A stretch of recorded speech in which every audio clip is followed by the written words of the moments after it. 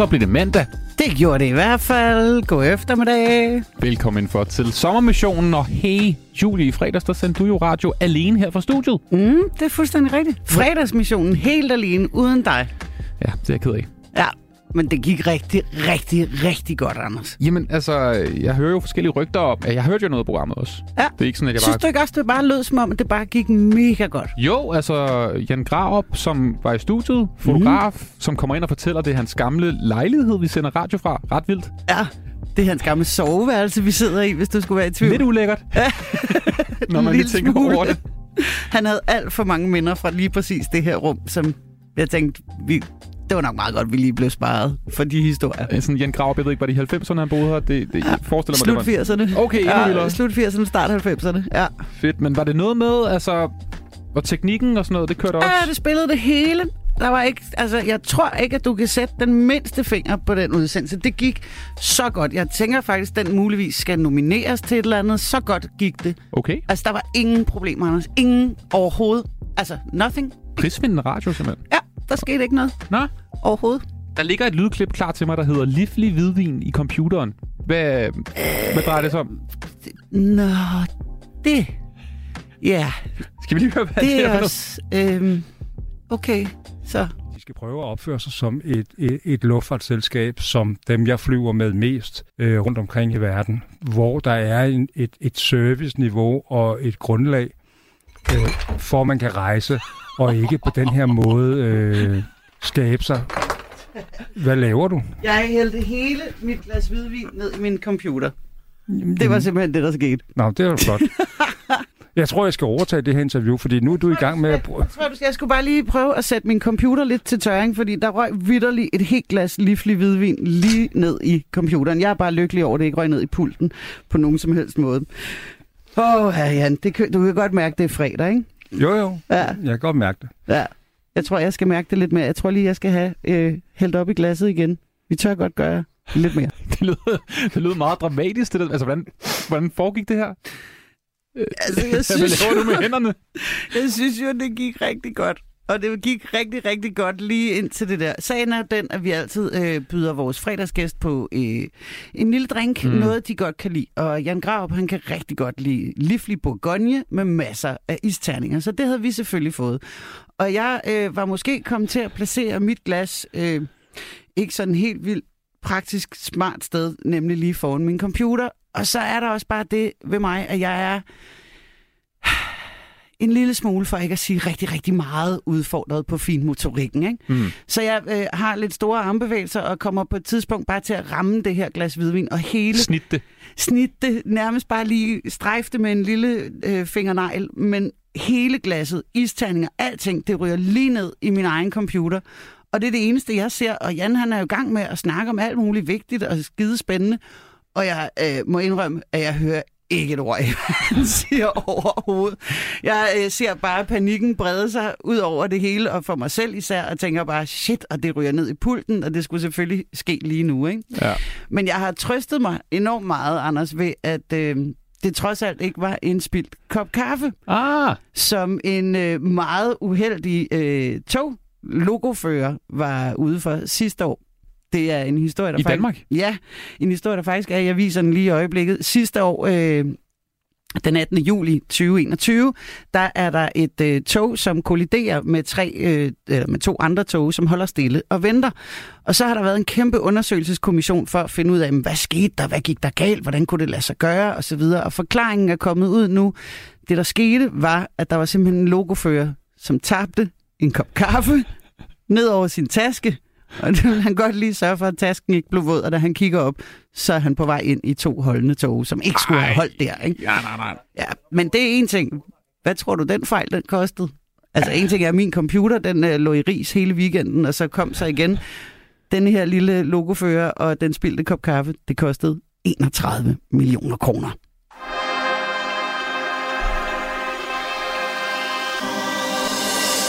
Og det planlægger vi heller ikke kommer til at ske i dagens udgave af Sommermission. Bare rolig, vi sidder herinde. Der er noget væske på bordet, men det står i lang afstand. Kan man planlægge sig ud af den slags, for så vil jeg rigtig gerne godt have vidst det. Det kan være, vi skal tage et kursus en af de andre dage. I dag, der er vi også på en mission her i programmet. Vi tager nemlig på charterferie. Vi skal... Ja. Vi skal afsted med flyveren og undersøge, om det i det hele taget stadig giver mening at tage afsted på charterferie. Anders, jeg kan forstå på det hele. Hele konceptet charterferie er for dig en anelse fremmed.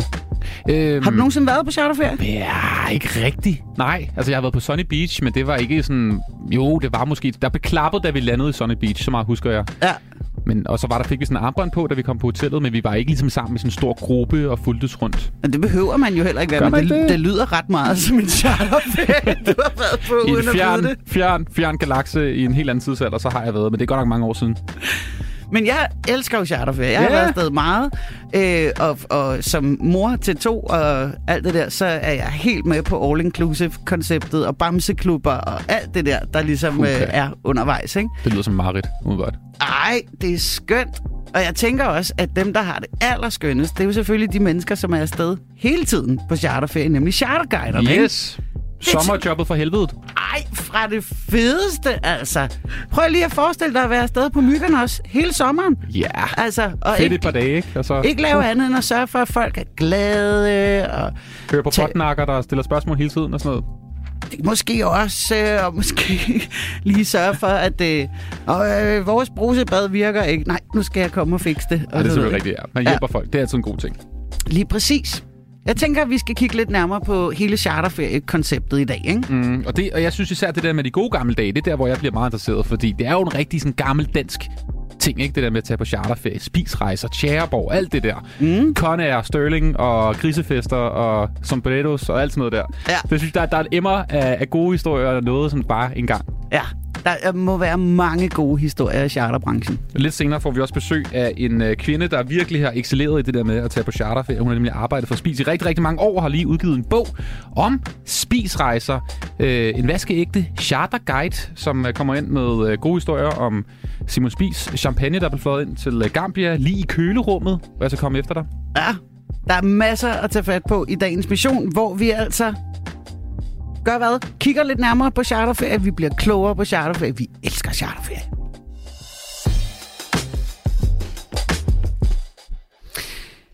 Men først, så vil vi også gerne høre, hvad er det vildeste, du har oplevet på charterferie? Hvor har du været henne? Hvordan var det? Var det fedt? Var det dårligt? Hvad oplevede du? Du kan sende os en sms på 1424, og så ser vi lidt på din charterferie. Men Anders, jeg tænker, at der måske er en grund til, at du har det lidt stramt med charterferie. Hvorfor det?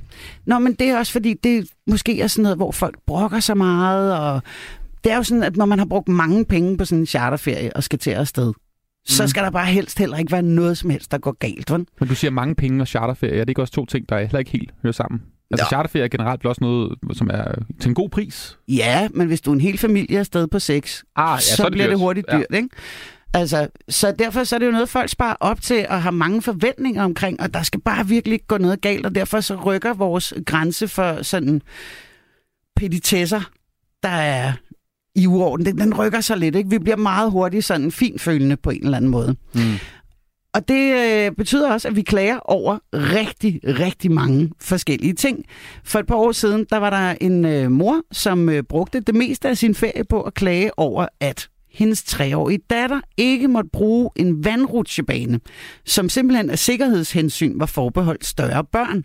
Og det blev en kæmpestor historie i Ekstra Bladet, hvor moren blandt andet blev citeret for at sige følgende: så fremt at jeg havde fået oplyst hjemmefra, at det ikke var muligt, at vi kunne prøve noget sammen, hverken de store eller små rutsjebaner, jamen så havde jeg aldrig købt rejsen. Ja, okay.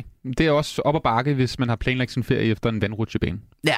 Rejsebureauets folk, de forsøgte i sådan en længere brevveksling at forklare moren, at hun altså ikke havde krav på nogen kompensation. Og man brugte eksempelvis argumentet med, at det her vandland, som hun havde set sig lun på i brochurerne, og som hende og datteren skulle ned og gå amok i, det var sådan set ikke en del af hotellet eller pakkerejsen for den sags skyld. Det var bare sådan en service, man havde fra hotellets side, at man kunne gå over og benytte det her vandland, ikke? Og det var faktisk helt frivilligt, om man ville være der. Men det var moren her altså ikke tilfreds med, og hun brugte længere tid i alle mulige klagenævn, og jeg ved ikke, hvad jeg blev. Men ikke retten, vel? Det var ikke helt amerikansk at sige, I'll sue your ass! Så der var vi ikke ude, vel? Forhåbentligvis.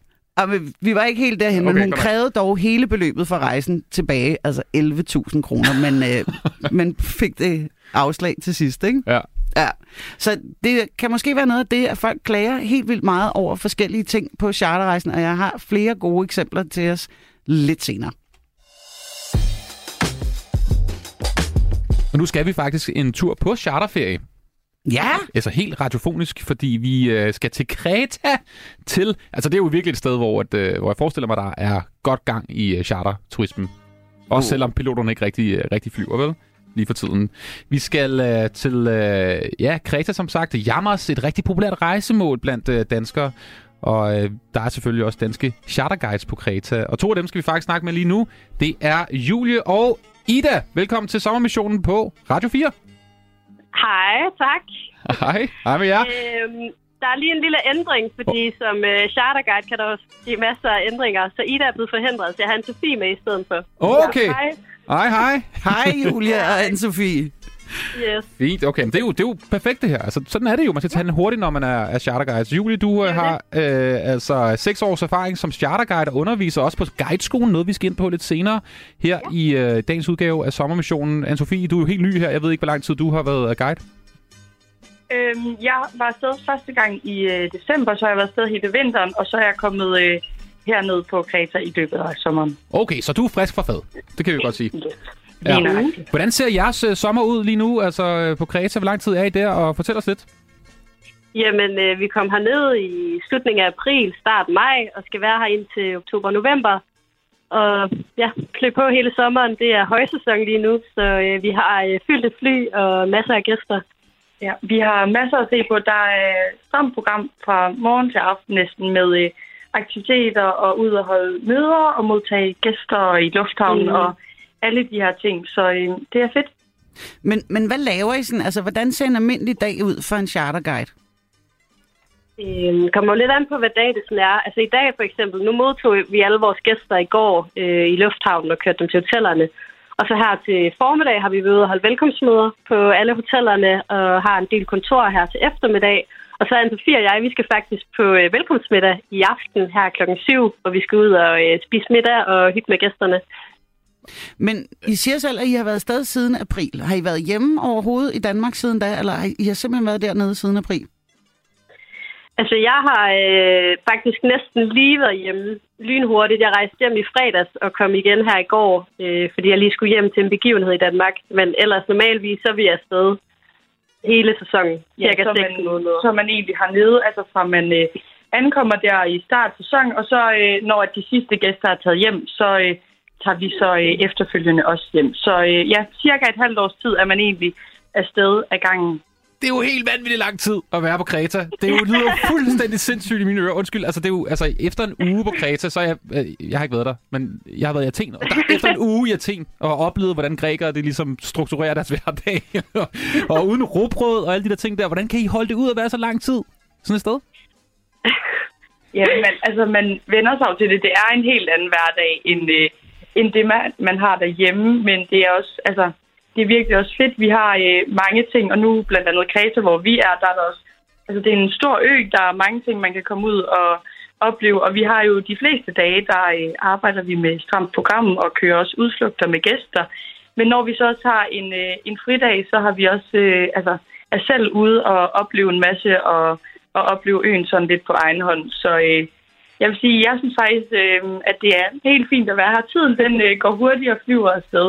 Ja, og man kan sige, at der er noget, vi savner hjemmefra. Vi er så heldige, at vi har rigtig mange gæster, der er søde til at skrive til os eller snakke med os, inden de kommer og spørger, om der er noget, vi savner. Og så tager de måske lidt rugbrød eller marmelade eller spegepølse eller lakridser og sådan noget med noget til os. Så vi får forsyninger. Det var godt at høre. Jeg tænkte lidt på, altså, er jeres uger egentlig ikke meget ens? Altså, så er der nogen, der kommer der om lørdagen, og så skal I den dutten, og de skal lige på plads på hotelværelserne, så er der nogle ture, så tager de hjem igen en uge efter, og så starter det hele forfra. Altså, er det ikke bare same hele tiden? Altså, sådan selve udformningen i ugen er jo i princippet det samme, men jeg synes ikke, der er en uge, der ligner hinanden hernede. At det er jo fordi, det er forskellige gæster, der kommer hver uge, som er forskellige, og så er der måske en uge, vi er på den ene udflugt, og næste uge er vi på den anden udflugt, og ja, så det er egentlig meget varierende. sådan, hvad vi laver, synes jeg. Ja, og det er også meget forskelligt. Vi har jo et sådan samlet schema med, altså for gæsterne, som jo er det samme for uge, men det er forskelligt, hvem af os, der bliver sat på og køre de forskellige udflugter og lave de forskellige ting. Så det er egentlig meget forskelligt, synes jeg, hvad vi laver, og er også gode til at blande os kollegamæssigt, sådan at vi heller ikke altid lige er sammen med den samme kollega. Det lyder godt. Anne-Sophie og Julie, nu skal I lige hjælpe os. Der er sikkert flere af vores lyttere, der også skal på en chartertur, i hvert fald hvis vi kigger på statistikkerne i løbet af sommeren. Der er rigtig mange, der tager på charterferie. Så jeg tænkte lige, I skulle komme med nogle lifehacks, nogle gode råd til os, der skal afsted på charterferie. For jeg tænker, I må ligge inde med rigtig, rigtig mange gode staldtips til, hvordan man lige får sig en rigtig god charterferie. Lad os starte med det sådan helt åbenlyse. Hvordan får man en liggestol ved poolen? Og vi snakkede faktisk en del om den her inden i forhold til liggestolskrigen, for det er lidt en evig kamp. Nu har jeg været rejseleder i 6 år, og ja, den fortsætter stadig. Ja. Hvorfor er det? Det er så mærkeligt, synes jeg. Er der ikke nok liggestol? Skal vi sende nogen ned til Kreta, eller hvad? Det ville være dejligt for os, faktisk. Så det kunne vi godt bruge. Men jeg tror simpelthen, der er en helt sådan skør kultur om det. Det her med, fordi at man bare vil have en liggestol. Og når der først er nogen, som bliver ved med at lægge deres håndklæde der en hel dag, så bliver de andre jo også nødt til at gøre det for at få en plads. Så det er sådan lidt en ond cirkel, tror jeg. Ja. Men er der nogle sådan konkrete regler? Altså, er det sådan lidt, det er den, der lidt starter? Der er nogen altid på sådan et hotel, der starter det der med at lægge håndklæderne. Ja. Eller er der faste regler for det? Det er jo lidt forskelligt fra hotel til hotel. Nu er vi i vores selskab, der har vi nogle forskellige hoteller, hvor det kun er vores gæster, der er der. Og der er det jo ret nemt for os at sætte nogle klare regler og sige, jamen, det må I ikke, og gør I det, så går vi ned og fjerner jeres håndklæde. Men så er der også de der større all-inclusive hoteller, hvor der er mange forskellige nationaliteter. Der er det bare svært. Altså for mange gange, der har de reglerne, men folk, de skider bare lidt på dem, og så står vi der 6:00 om morgenen for at få den bedste liggestol. Og når I siger, folk skider, er det så russere og englænder? Ja, langt hen ad vejen. Ja, tænker nok. Det vidste vi godt. Ja. Nå, men hvad var staldtippet? Bare komme ind i kampen og sparke til de andre, eller hvordan? Ja, tag løbeskoene på. Ja, det tror jeg, det er faktisk det bedste tip, i hvert fald, hvis man vil have. Og ellers så skal man måske være det større menneske og prøve at være den, der starter, at vi får ændret lidt om, hvordan vi gør med de her liggestole. Bare sådan lige, hvis man er modig nok. Er der god pli omkring? Altså, hvor tidligt kan man tillade sig at lægge et håndklæde? Det er jo forskelligt. Der er jo nogle hoteller, som har åbningstider for, hvornår poolen åbner, og det er først der, de ligesom fjerner den her sådan, afskærmning, der er. Og så er der jo ellers bare kamp. Jeg kunne så også godt tænke mig at vide en anden ting, fordi det er sådan en fælde, som jeg meget tit går i, når jeg er på ferie. Jeg bliver altid lidt grebet af det der med at shoppe lokalt, og jeg bliver tit og ofte også tørret godt og grundigt, ikke? Altså, jeg kommer simpelthen til at købe ting alt for dyrt, som i virkeligheden ikke koster ret meget. Fordi der står en eller anden sælger og overbeviser mig om, at det er meget autentisk sæbe, det her fra Kreta, som vi har lavet helt selv. Og så har jeg tømt sæbeforretningen på 0,5, ikke? Hvordan kommer jeg udenom det? Altså, jeg vil sige, lad være med at tage den første og bedste forretning, du går forbi. For mange gange, hvis man for eksempel går ind i Chania, som er den større by, som har shoppingmuligheder her, så går du 100 meter længere, findes der sandsynligvis en butik helt magen til, og så er den måske 10 euro billigere. Så måske lige at sondere terrænet lidt, inden man står til. Det er et godt tip, tror jeg. Ja. Okay. Ja, den er noteret. Og så man må gerne bruge om prisen. Ja, det kan man godt tillade sig. Ja, og så ellers spørger ens rejseleder, fordi der vil være nogle steder, hvor man kan komme rundt til nogle autentiske steder, hvor det rent faktisk er det eneste sted, du kan købe den her sæbe. Men spørg altså guiden, hvor det er henne, fordi der er også nogen, hvor de bare findes på hvert hjørne. Men ja, så tager man lige den første og bedste, og så får man ikke lige set, at det er måske 10 euro billigere i den næste. Ja. Nu tænker jeg også, at I har jo selvfølgelig kun søde og dejlige gæster, men det er klart. har I måske hørt eller set andre turister fra andre selskaber, som har været sådan lidt for kredsende i forhold til faciliteter og service og andet? Hvor går grænsen egentlig for, hvad man som gæst ligesom kan tillade sig at brokke sig over? Jeg er ikke sikker på, at der findes en grænse, faktisk. Det tror jeg heller ikke. For der findes mange ting, som gæster kan finde på og stille krav til. Og det kan være sådan en lille bitte ting, som at der ikke er en bruseholder ude på deres badeværelse. Så kan de ikke bo på værelset, hvor man er sådan, nej, okay. Ja. Jeg går ud og køber en bruseholder. Så løser man hurtigt problemet på den måde. Men hvad er det vildeste, I har oplevet?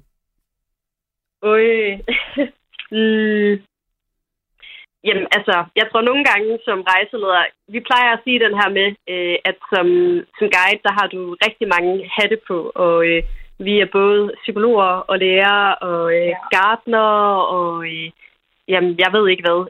Jeg har konstruktør også, har vi også været.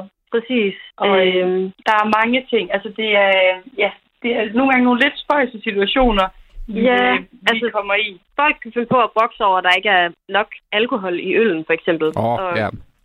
Jeg har hørt om en gæst, der engang havde taget noget øl med hjem fra et hotel, og haft en eller anden måler til at måle, hvor meget alkohol der så var. Og det havde de taget med til Danmark for at måle. Folk er sindssyge. Alkohol i øllen. Ja, det er vanvittigt, det der. Julie og Anne-Sophie, det var en fornøjelse at snakke med, altså direkte fra Kreta. Hvor varmt er der egentlig lige nu, hvor I er? Jamen, hvad er der? Nogle 30 grader? Sådan. Det tror jeg. Det er i hvert fald skønt, og solen skinner. Så alt godt fra charterferien på Kreta. Altså, det var en fornøjelse at snakke med jer, de damer. I må have en rigtig, rigtig god arbejdsløst indtil november måned. Det lyder helt sindssygt at sige, men kan I hygge jer? Det var en fornøjelse at snakke med jer. I lige måde. Vi ses.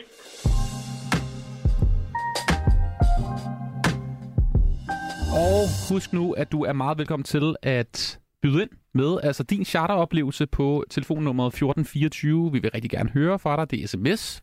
Skriv altså din bedste charteroplevelse. Det kan også være den værste charteroplevelse. Det kan være, at du var med på spisrejser tilbage i de glade 70'ere og 80'ere. Hvad husker du? Hvad var det fede? Hvad er det fede ved charteroplevelser? Eller charterferie i det hele taget? Vi hører meget gerne fra dig på sms'en, som altså lystrer nummeret 1424. Og Mads Skåning, vores producer, han sidder også lystrer ude i regirummet og sidder klar ved fastnettelefon. Du må også meget gerne ringe ind på nummer 72 30 44 44, hvis du altså ligger inde med en rigtig god charteroplevelse. Her i programmet, der kan vi også rigtig godt lide de gode sommerhits. Yeah! Oh yes. Og vi skal høre et nummer nu, som det er nok ikke sådan græsk og grækeragtigt, som vi var hos de søde charter guides, vi var hos lige før. Det er nok lidt mere måske noget brasiliansk. Brasiliansk vi er ude noget brasiliansk, tror jeg. Det er et nummer, der tager udgangspunkt i et gammelt nummer fra 1963 og Brasilien, som lyder sådan her.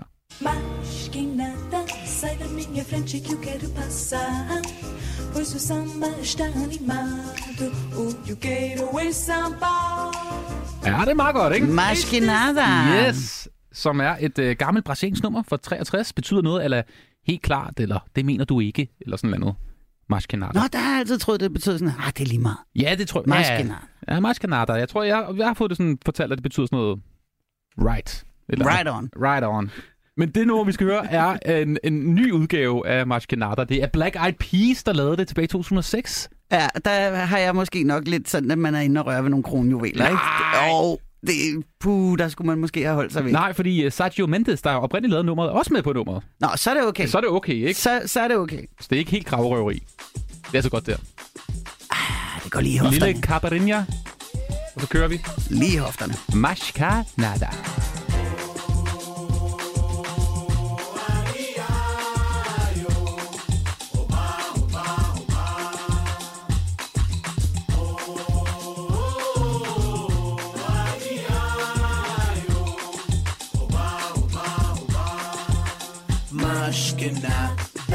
Black Eyed Peas came to make it hotter.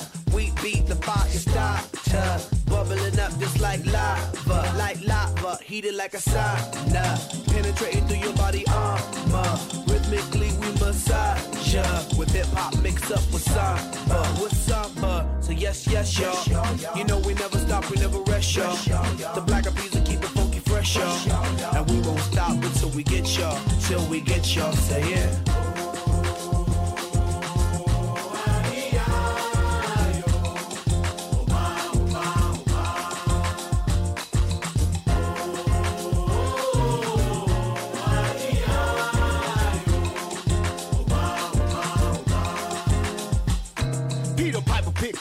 Which I rock rhymes, 1, 2, 3, 4, several times. Heavy rotation played by every kind. Radio station blessing every mind. We crossing boundaries like every day. Do Bobby, in the R and the Bay. We got tab magnification, tab magnify like every day. Yes, y'all. You know we never stop, we never rest, y'all. The Black Eyed Peas will keep it funky fresh, y'all. And we won't stop until we get y'all, till we get y'all. Say yeah.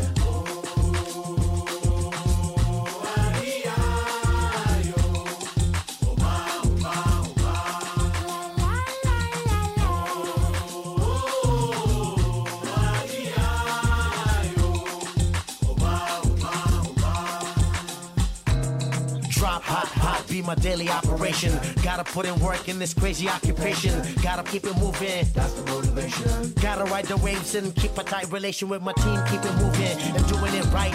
Up in the lab every day till daylight. That's the way things move in this monkey business. We took an old samba song and remixed it. Mas que nada, sai da minha frente que eu quero passar. Pois o samba está animado. Eu quero é sambar. Este samba que é misto de maracatu. Samba de preto velho, samba de preto tu. Mas que nada. We gon' make you feel hot. The breeze and Sergio Mendes heating up samba.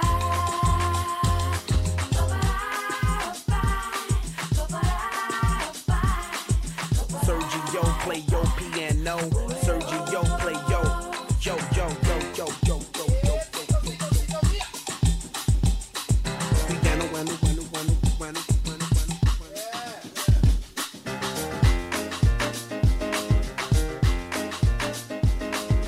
Mas que nada fra Sergio Mendes og Black Eyed Peas tilbage fra 2006. Et bud på et sommerhit.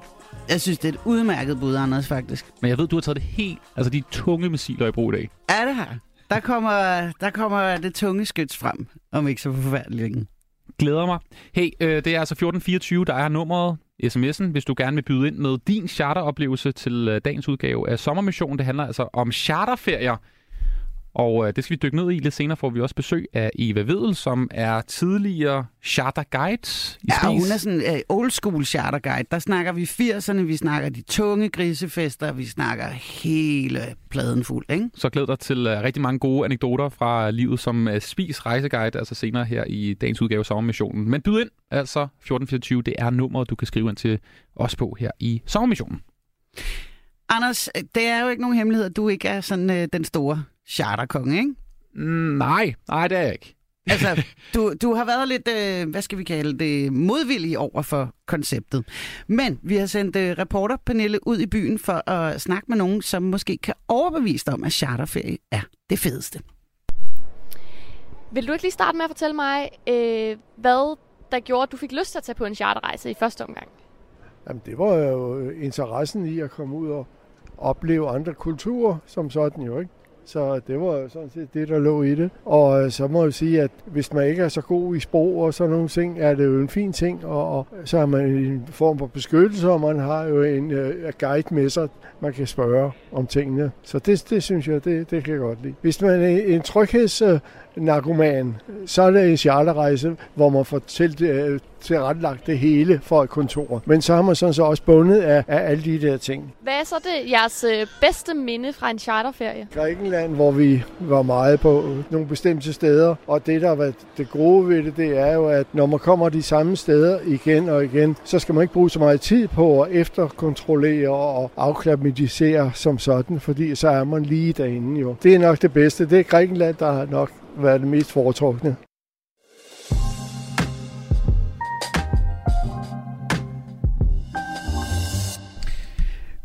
Du lytter til Sommermissionen på Radio 4, hvor vi i dag undersøger charterrejser og hvordan og hvorledes det ligesom gebærder sig. Det er fordi, Anders, jeg leder desperat efter min sms. Jeg har den her. Det lykkes virkelig dårligt. Det er, mens du lige sidder og fifler med den hvidvinsramte computer. Jeg har den her. Yes. Fedt. Godt. Det vi har spurgt jer derude om, det er, hvad er jeres bedste charterminder, eller vildeste, eller værste, eller i det hele taget byde ind på sms'en i snakken her omkring charterferie. Og det har Anders gjort, som skriver: Hej Radio 4, i forhold til det der med håndklædekrigen, så er jeg ikke bleg for at fjerne håndklæder fra klokken 6 om morgenen, hvis hotellet har en regel om, at man ikke må lægge håndklæder. Med venlig hilsen, Anders. Det er jo, altså, det kan man jo også bare ty til. Altså, man kan jo godt ligesom være den, der siger, prøv at høre her, jeg gider ikke, det skal være sådan en ferie, hvor vi lægger håndklæder på liggestolene. Og så når man kommer derned og ser, der er nogen, der har gjort det, så bare fjern dem. Sådan er det bare. Der er jo ikke nogen, der kan komme og sige det dig. Det er lidt aggressivt, men jeg kunne nok godt finde på det, tror jeg. Jeg er sikker på, at du kunne finde på det. Men hvorfor egentlig ikke bare hoppe ned til stranden og bade så i stedet for, hvis det er, du så gerne vil have en liggestol? Det er det, jeg ikke forstår, tror jeg. Jamen det er det, fordi det der jo så er nede ved stranden, der er jo også sådan nogle liggestole tit og ofte, ikke? Men de koster penge. Og der kan man sjovt nok altid få fat i en liggestol, fordi der er folk så nære, at de gider ikke at blive betalt de der 2 euro for sådan en liggestol. Jamen det lyder som et fuldstændig genial rejseform, charterferie, hvor man bruger alle morgener på at løbe ud med et håndklæde, og så gå direkte ind i morgenmadsbuffeten og sidde der og fede den, og så komme ud et par timer senere, ligge sig på en liggestol, ligge der og blive ramt af noget sol, og måske få lidt hudkræft med hjem, og så fortsætter det i 7 dage. Lyder lidt bitter her?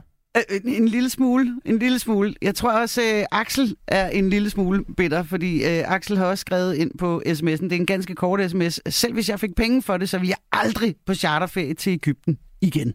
Igen? Okay. Fortæl lidt mere om hvorfor. Hvad gik der galt? Det skriver Axel så desværre ikke noget om, men jeg forestiller mig, at det må have været yderst traumatisk for Axel, siden at du kan ikke engang betale ham for at tage dig ned. Ej, byd lige ind, Axel. Vi vil gerne høre lidt mere til den historie, hvorfor det var en forfærdelig oplevelse at være i Egypten. Overskud på Radio 4 med Sofie Østergaard hjælper dig med at få mest muligt ud af dine penge. Så er det her tidspunkt måske også lige præcis her, hvor vi så lige skal gå igennem vores forsikringer, vores lån. Kom i gang med at investere i aktier eller få gode råd til, hvordan du lægger dine lån om. Altså prøv lige at gøre det, og så prøv lige at se, hvor mange penge man rent faktisk skal spare. Find Overskud som podcast i vores app og lyt med tirsdag kl. 13. Radio 4 taler med Danmark.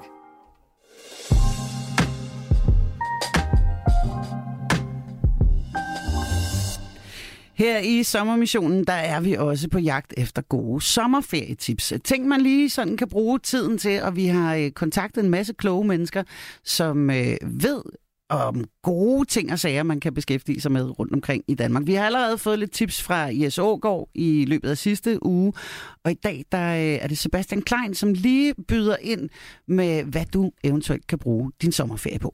Jeg hedder Sebastian Klein, og jeg har et lille tip til dig, som måske ikke rigtig ved, hvad man skal lave på en eller anden regnvåd eller kedelig sommerdag, hvor det ikke lige arter sig det der vejr, som det egentlig skulle gøre. Og det kunne være for eksempel at tage på Den Blå Planet i København, ligger ude på Amager, som jo er vores store akvarieudstilling, hvor vi har en frygtelig masse forskellige fisk og havdyr af forskellige slags. Og det, som er det, jeg vil anbefale mest, det er jo at kigge i det store oceanarium, fordi det er jo der, hvor hajerne går. Og der ser man jo blandt andet de her hammerhajer, som jeg altid har været enormt fascineret af. Og det har jeg jo, fordi det er mærkeligt ud. Og jeg har et eller andet specielt ved mærkelige dyr, som ikke ser ud som de andre. Hajer har jo en appel på os mennesker, men hammerhajer er jo helt fantastisk konstrueret. De har jo det her hammerformede hoved. De har ikke det her spidse ansigt, som hajer har normalt, men har sådan en hammerformet hoved, hvor de har øjnene siddende ude på hver side af hammeren. Sådan, så de ser i virkeligheden lidt bøde ud, men der er mening bag galskaben, fordi inde i den her hammer, der er der sådan en elektrisk sans inde i hovedet på hammerhajen, som gør, at den er i stand til at opfange hjerteslag fra fisk rundt omkring den. Og det, som den gør, det er, at den typisk svømmer nær bunden. Det er sådan en oceanlevende haj, den kommer sjældent nær kysterne. Og der kan den så opfange hjerteslag fra de fisk, der måtte gemme sig nede i sandbunden. Og det kunne for eksempel være rokker. Altså en anden art, som faktisk også er i familie med hajer. Pilrokken, som faktisk er giftig og i virkeligheden burde kunne skade sådan en hammerhaj. Det er en af hammerhajens yndlingsbyttedyr. Og hammerhajen er fantastisk, og den er faktisk set en gang formentlig i Danmark for mange år siden. Ud for Blåvandshuk blev der set en hammerhaj. Jeg tror, det var 150 km ude i vandet, så det er altså ikke en, man løber ind i ved stranden. Men et meget, meget fantastisk dyr, som ser helt fantastisk ud. Så et godt tip. Et lille sommertip, det vil være at besøge Den Blå Planet og se en hammerhaj. Ja, det var altså Sebastian Kleins lille tip om, hvad du blandt andet kan bruge sommerferien på. Og jeg ved ikke, om vi måske lige har været der omkring hammerhajen før, men lad os kigge på det, ikke? Det kan altid bruges igen, sådan et fint tip.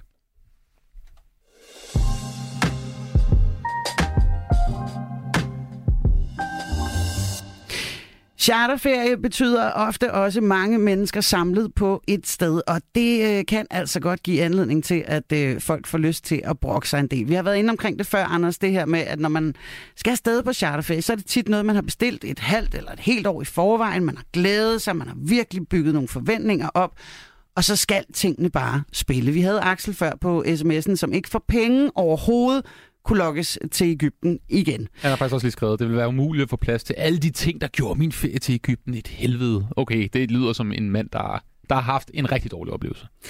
Der er også et stort dansk rejsebureau, som har oplevet, at nogle gæster på et hotel i Egypten faktisk klagede ikke over maden, ikke over destinationen, men simpelthen over de andre gæster på hotellet, og i særdeleshed deres nationalitet. Der var simpelthen ikke nok danskere på hotellet. Der var nemlig kun 11 andre danske gæster, havde de talt sig frem til, og det var bare ikke nok, og det kunne rejsebureauet faktisk godt lige have oplyst om. Ikke? Lige taget nogle flere danskere med i flyet. Altså, jeg tænker bare, at hele tanken med at rejse ud og opleve en anden kultur, det har nok ikke lige været det, der var det vigtige her, for så var man nok bare taget til Atlantia, ikke? Eller noget i den stil. Nå, et andet dansk rejsebureau fik på et tidspunkt en henvendelse fra en rejsende, som til ferien i Grækenland havde købt en lille radio i flyveren, men som ved hjemkomsten altså ønskede at returnere den. Forklaringen lød, at jamen, den duer ikke, for på ferien der talte den udelukkende et sprog, jeg ikke forstod. Dårligt. Ja, det er noget med FN-båndet og kort- og langbølgeradio, og ja, det er vist meget normalt at opfange de lokale radiostationer. Så kan der også være sådan reelle spørgsmål, som falder sådan lidt i den mere kuriøse ende. For eksempel, når nu man ikke må drikke vandet i Spanien, for eksempel, kan man så godt med ro i sindet lægge sit gebis i vandet natten over? Det er jo faktisk et godt spørgsmål. Det er et rigtig godt spørgsmål. Det er blandt andet nogle af de spørgsmål, som man kan støde på, hvis man er charterguide, ikke? Jeg vil umiddelbart sige, køb dog bare lige en flaske vand ned i supermarkedet, og så hælde det op i glas, og så tænker du ikke mere på det. Og brug det som gebisholder, eller hvad det er. At den vil altid lige bare hælde noget flaskevand i, ikke? Hvis du er usikker og utryg ved det. I 2016, der var der også et britisk rejseselskab, som modtog enormt mange klager fra en masse af deres gæster, som var rejst til Thailand i oktober måned. Samme år, altså i 2016, i oktober, der dør den thailandske konge, og det betyder altså, at man i Thailand simpelthen lukker hele nattelivet ned. Ingen full moon parties, ingen gang i gaden i Pattaya eller lignende steder. Så det her selskab modtog klager med overskrifter som kongens død smadrede min ferie. Jeg ved ikke helt, hvad de havde forestillet sig, at selskabet skulle have gjort ved det. Der er ligesom ikke så meget, man kan gøre. Jeg tror, det falder under uforudsete hændelser, ikke? Jeg elsker rasende mennesker. Der er så meget god energi i det på en eller anden måde. Altså, jeg ved ikke, om det er god, men der er i hvert fald meget energi i det.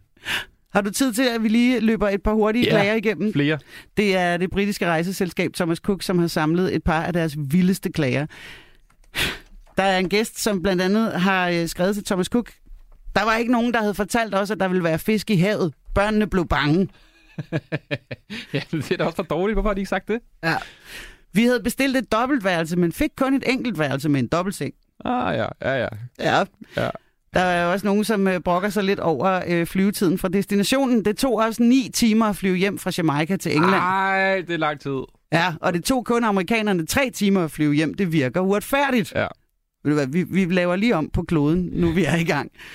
Og så er der også nogen, som skriver, at selvom jeres katalog sagde, at køkkenet var fuldt udstyret, så var der ikke nogen æggedeler i skuffen. Nej. Hvad skal vi gøre uden æggedeler? Pengene tilbage, vil jeg sige. Ja. Vi synes ikke, at sandet på stranden lignede det i brochuren. I brochuren var det gult, men da vi kom derned, var det mere hvidt. Ja. Det troede jeg ellers var sådan lidt mere eksklusivt, når sandet, altså jo videre sandet kunne være, jo federe, ikke? Ja.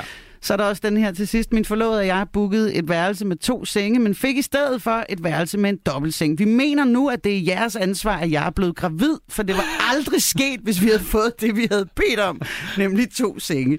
Og her nænder man jo næsten ikke at fortælle. Altså, jeg er sikker på, at de har fået sådan de der 2 senge, der er sat sammen. De kunne måske lige have splittet dem, hvis det var. Men det er fint nok at prøve at tørre den af på rejseselskabet.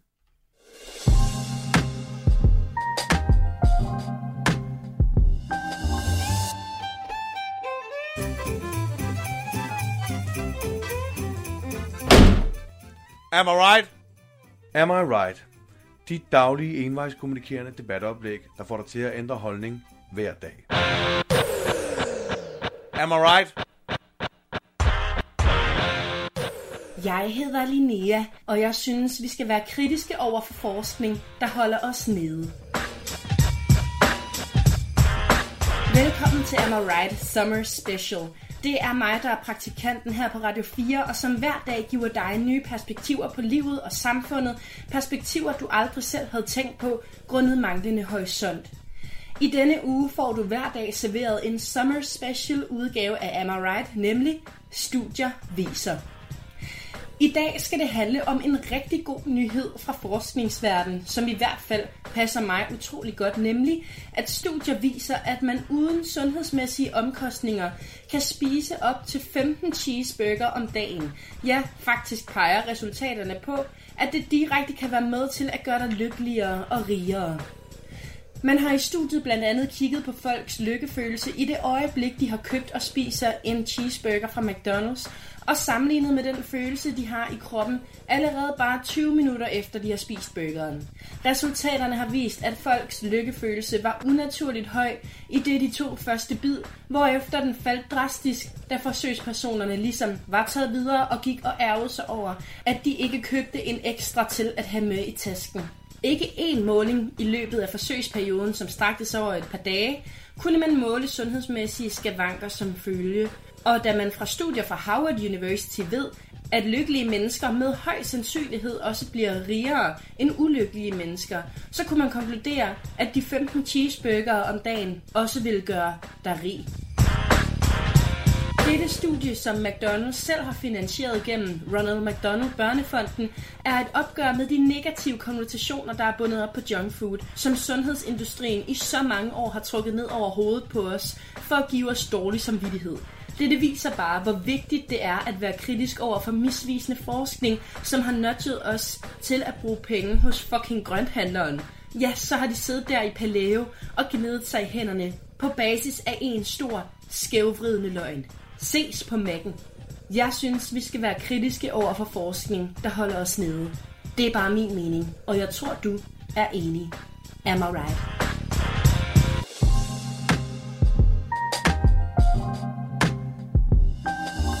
Vi elsker fede sommerferiejobs her i sommermissionen. Vi har sat os som en mission, at vi så ofte som muligt her i programmet kan få nogle af de her mennesker, som man i hvert fald som udgangspunkt tænker, du har virkelig ramt lotteriet i forhold til at have det fede sommerjob, hvor du kan både tjene skejser og så også nyde sommeren. Ja, vi har allerede været omkring livreddere.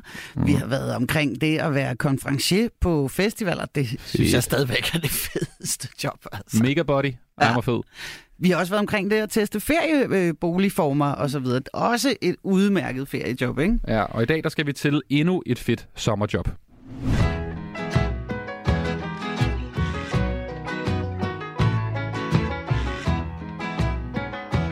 Jeg har et arbejde. Velkommen til dig, Caroline Lundholm Cross. Jo, tak. 25 år gammel, studerer biologi, og så startede du som frivillig sidste sommer på Terrariet Reptile Zoo, eller Reptil Zoo i Vissenbjerg på Fyn. Det lød meget international, ikke, når jeg sagde reptile? Ja, det skal være lidt internationalt. Jo, det er sådan, det er. Men i år, der er du altså at finde i et betalt sommerjob, hvor du formidler og fremviser dyrene for de besøgende. Altså umiddelbart reptiler. Det lyder jo ikke...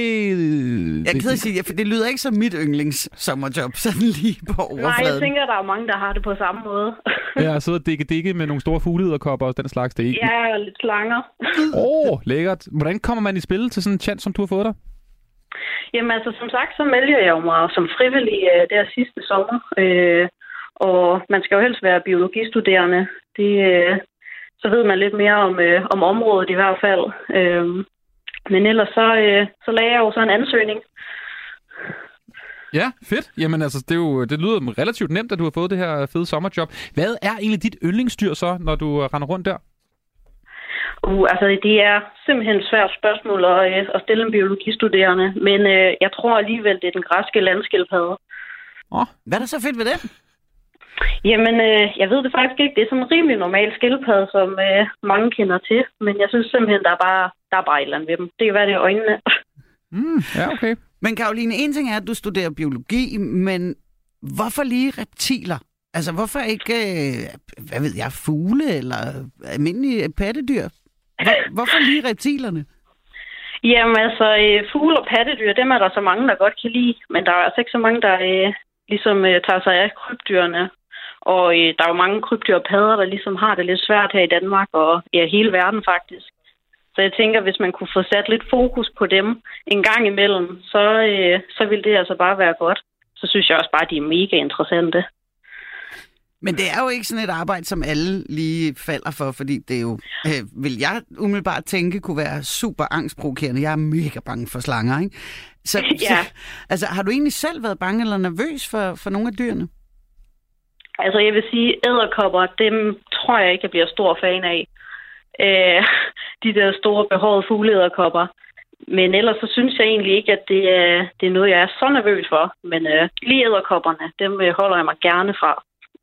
Okay. Jeg tænker lidt, kan du ikke lige prøve at præsentere, nu er du sådan formidler på det her terrarie, kan du ikke prøve at præsentere os for et virkelig specielt dyr, måske ikke lige skildpadden, som du fortalte, men et andet dyr, som du regner rundt og fortæller om? Altså, et af mine sådan helt store interesseområder, det er jo nøgenrotterne. Altså, jeg er helt vild med dem. Nøgenrotterne? Nøgenrotter. Ja, lige præcis. Hvad? Altså, alle rotter er vel nøgne, er det ikke det? Nu bliver det lidt filosofisk. Nej, de fleste har noget pels, men lige dem her, de er helt nøgne og ser ikke særligt nuttet ud. Hvad betyder det konkret? Alle dyr, der er nøgne, er det ikke det? Anders, du skal tænke sådan her, Karoline, at Anders han ser straks sådan lidt mere Anders Sand-agtige dyr for sit indre øje. Jamen, Anders Sand er da også nøgen. Han har da en vest på, han har da sådan en matrostrøje på. Ja, men han har ikke underbukser på, så vidt jeg ved. Har han det? Det ved jeg ikke. Ved du det, Karoline? Den store tilbagevendende diskussion omkring Anders Sand, det der med underbukserne, ikke? Okay, en nøgenrotte. Okay, ja. Det er faktisk et pattedyr, så det er måske sådan lidt atypisk for terrariet. Men det er et dyr, vi har, og jeg synes bare, det er mega interessant. Der er mega mange fede informationer om det. Fortæl, Karoline, hvad er det, der er så fedt? Altså, jeg ser inde i mit hoved, kan du ikke starte med at fortælle, hvordan sådan en nøgenrotte ser ud? For jeg ser bare en pelsløs rotte, og det tænker jeg umiddelbart. Snak pænt om min svigerfar. Ja, men du rammer den egentlig meget godt. Det er overhovedet ikke det sødeste dyr i verden. Det er sådan en lille nøgen ting, der render rundt i nogle huller under jorden, og tænderne, de sidder simpelthen så nærmest ude på ansigtet. Og ja, det er næsten det grimmeste dyr, du kunne forestille dig, faktisk. Nå, det er sådan en form for sympatiting, vi er ude i nu her. Du elsker det, faktisk. Ja, det er simpelthen det grimmeste dyr. Det er simpelthen et af de grimmeste dyr, man kan forestille sig. Men det er jo så meget modstandsdygtigt over for kræft, og kan holde sig uden ild i lang tid og sådan noget. Så for mig, der synes jeg jo, det er helt sindssygt interessant. Okay. Ja, jeg prøver bare lige sådan at forstå dyret igen. Altså, så det er fordi, det er godt. Altså, er det sådan et dyr, der bliver lavet sådan nogle kraftforsøg på os? Så der er måske også en god ting med dyret? Vi kan bruge det til noget? Ja, altså man forsker jo i det, og det kunne jeg også godt tænke mig selv en dag. Ligesom, det kunne være mega fedt at lige komme med sådan en kur for kræft ved lige at kigge på nogle nøgenrotter.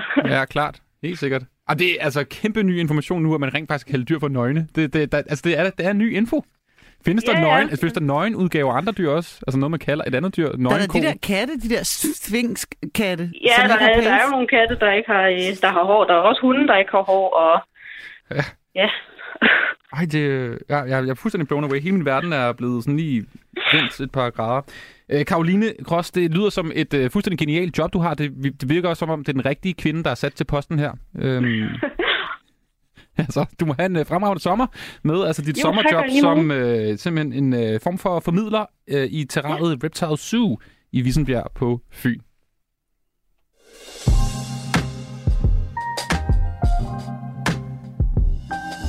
Vi skal til endnu et tip fra en kyndig person, som ved rigtig meget om naturen. Mm. Vi skal til Jes Aagaard, som er naturvejleder, som lidt tidligere her på sommeren gav os en hulens masse tips til, hvad du kan lave ude i sommerlandet, og lad os høre hans tip, dagens tip her.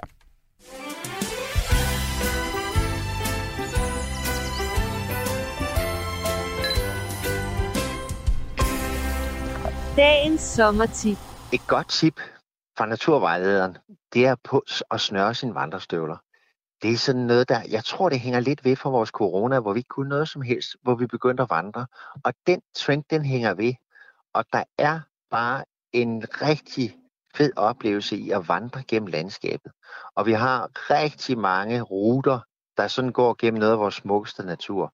Og man kan finde mange af de her ruter på det, der hedder udinaturen.dk, som er vores hjemmeside for naturoplevelser. Og hvis man snører sin travesko, og enten går nogle kortere eller længere ture. Hvis man går langt, kan man jo måske tage en trækvogn med, eller en kære, eller en cykeltrailer, og så have sit grej med en telt og en sovepose, hvis man vil gå langt. Men bare det der med at gå sammen, opleve, og så oplever man i virkeligheden også, at samtale, den ændrer sig. Fordi når man går, så bliver man bedre tænkende. Og på en eller anden måde, så får man i virkeligheden bevæget sig ud af nogle samtalelinjer, som man normalt ikke har tid til. Og det er også fordi, at når man går derude, så er der hverken nogle fjernsyn, nogle radio eller alt muligt andet, der forstyrrer ind. Og det giver altså bare et enormt nærvær og en rar måde at være sammen på.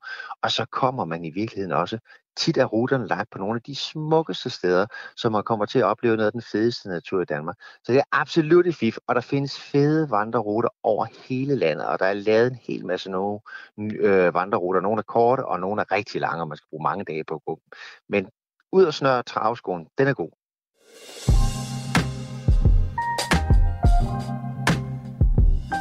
Sommermissionen på Radio 4 er programmet, du lytter til lige nu. Vi er med dig hele sommeren. De næste mange uger.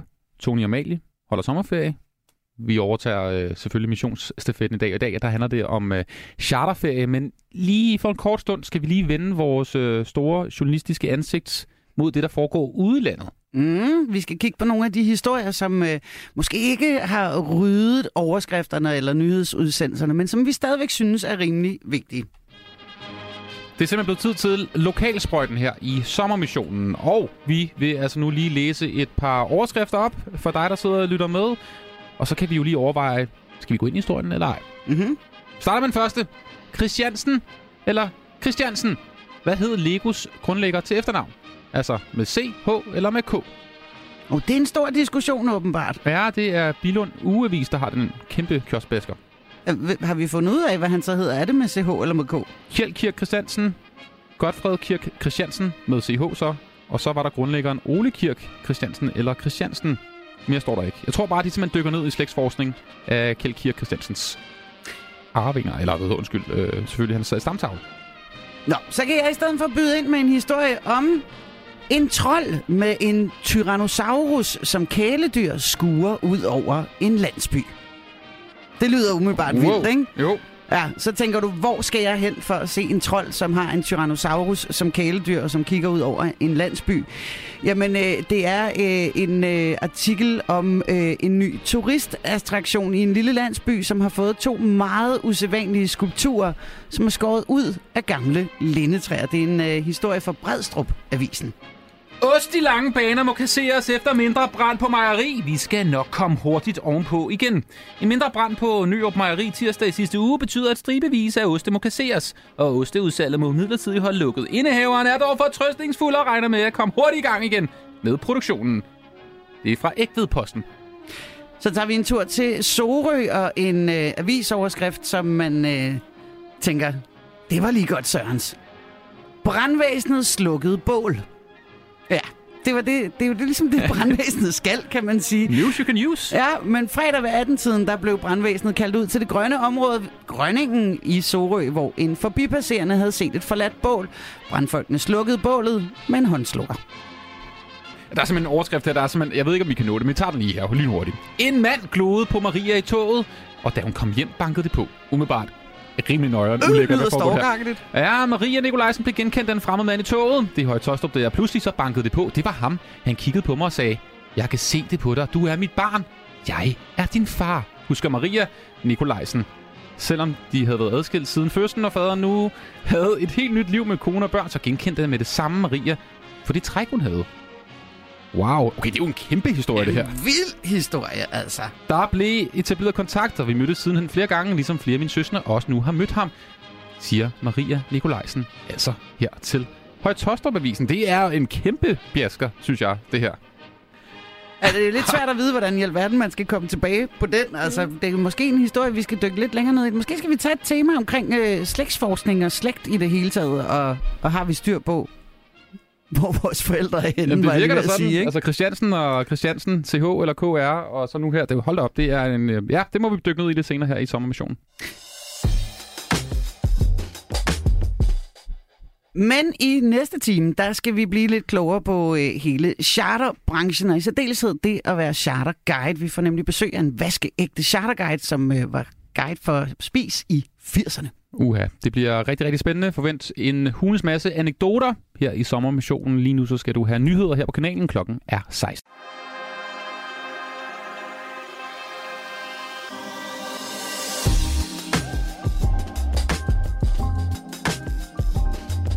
Det er meget hyggeligt, det her musik, ikke? Mm-hmm. Men det passer ikke rigtigt, synes jeg. Ikke til dagens tema i hvert fald. Nej, det gør det altså ikke. Jeg tror, vi skal mere fyre den her på. Ja, tak. Viva España! Ja, tak.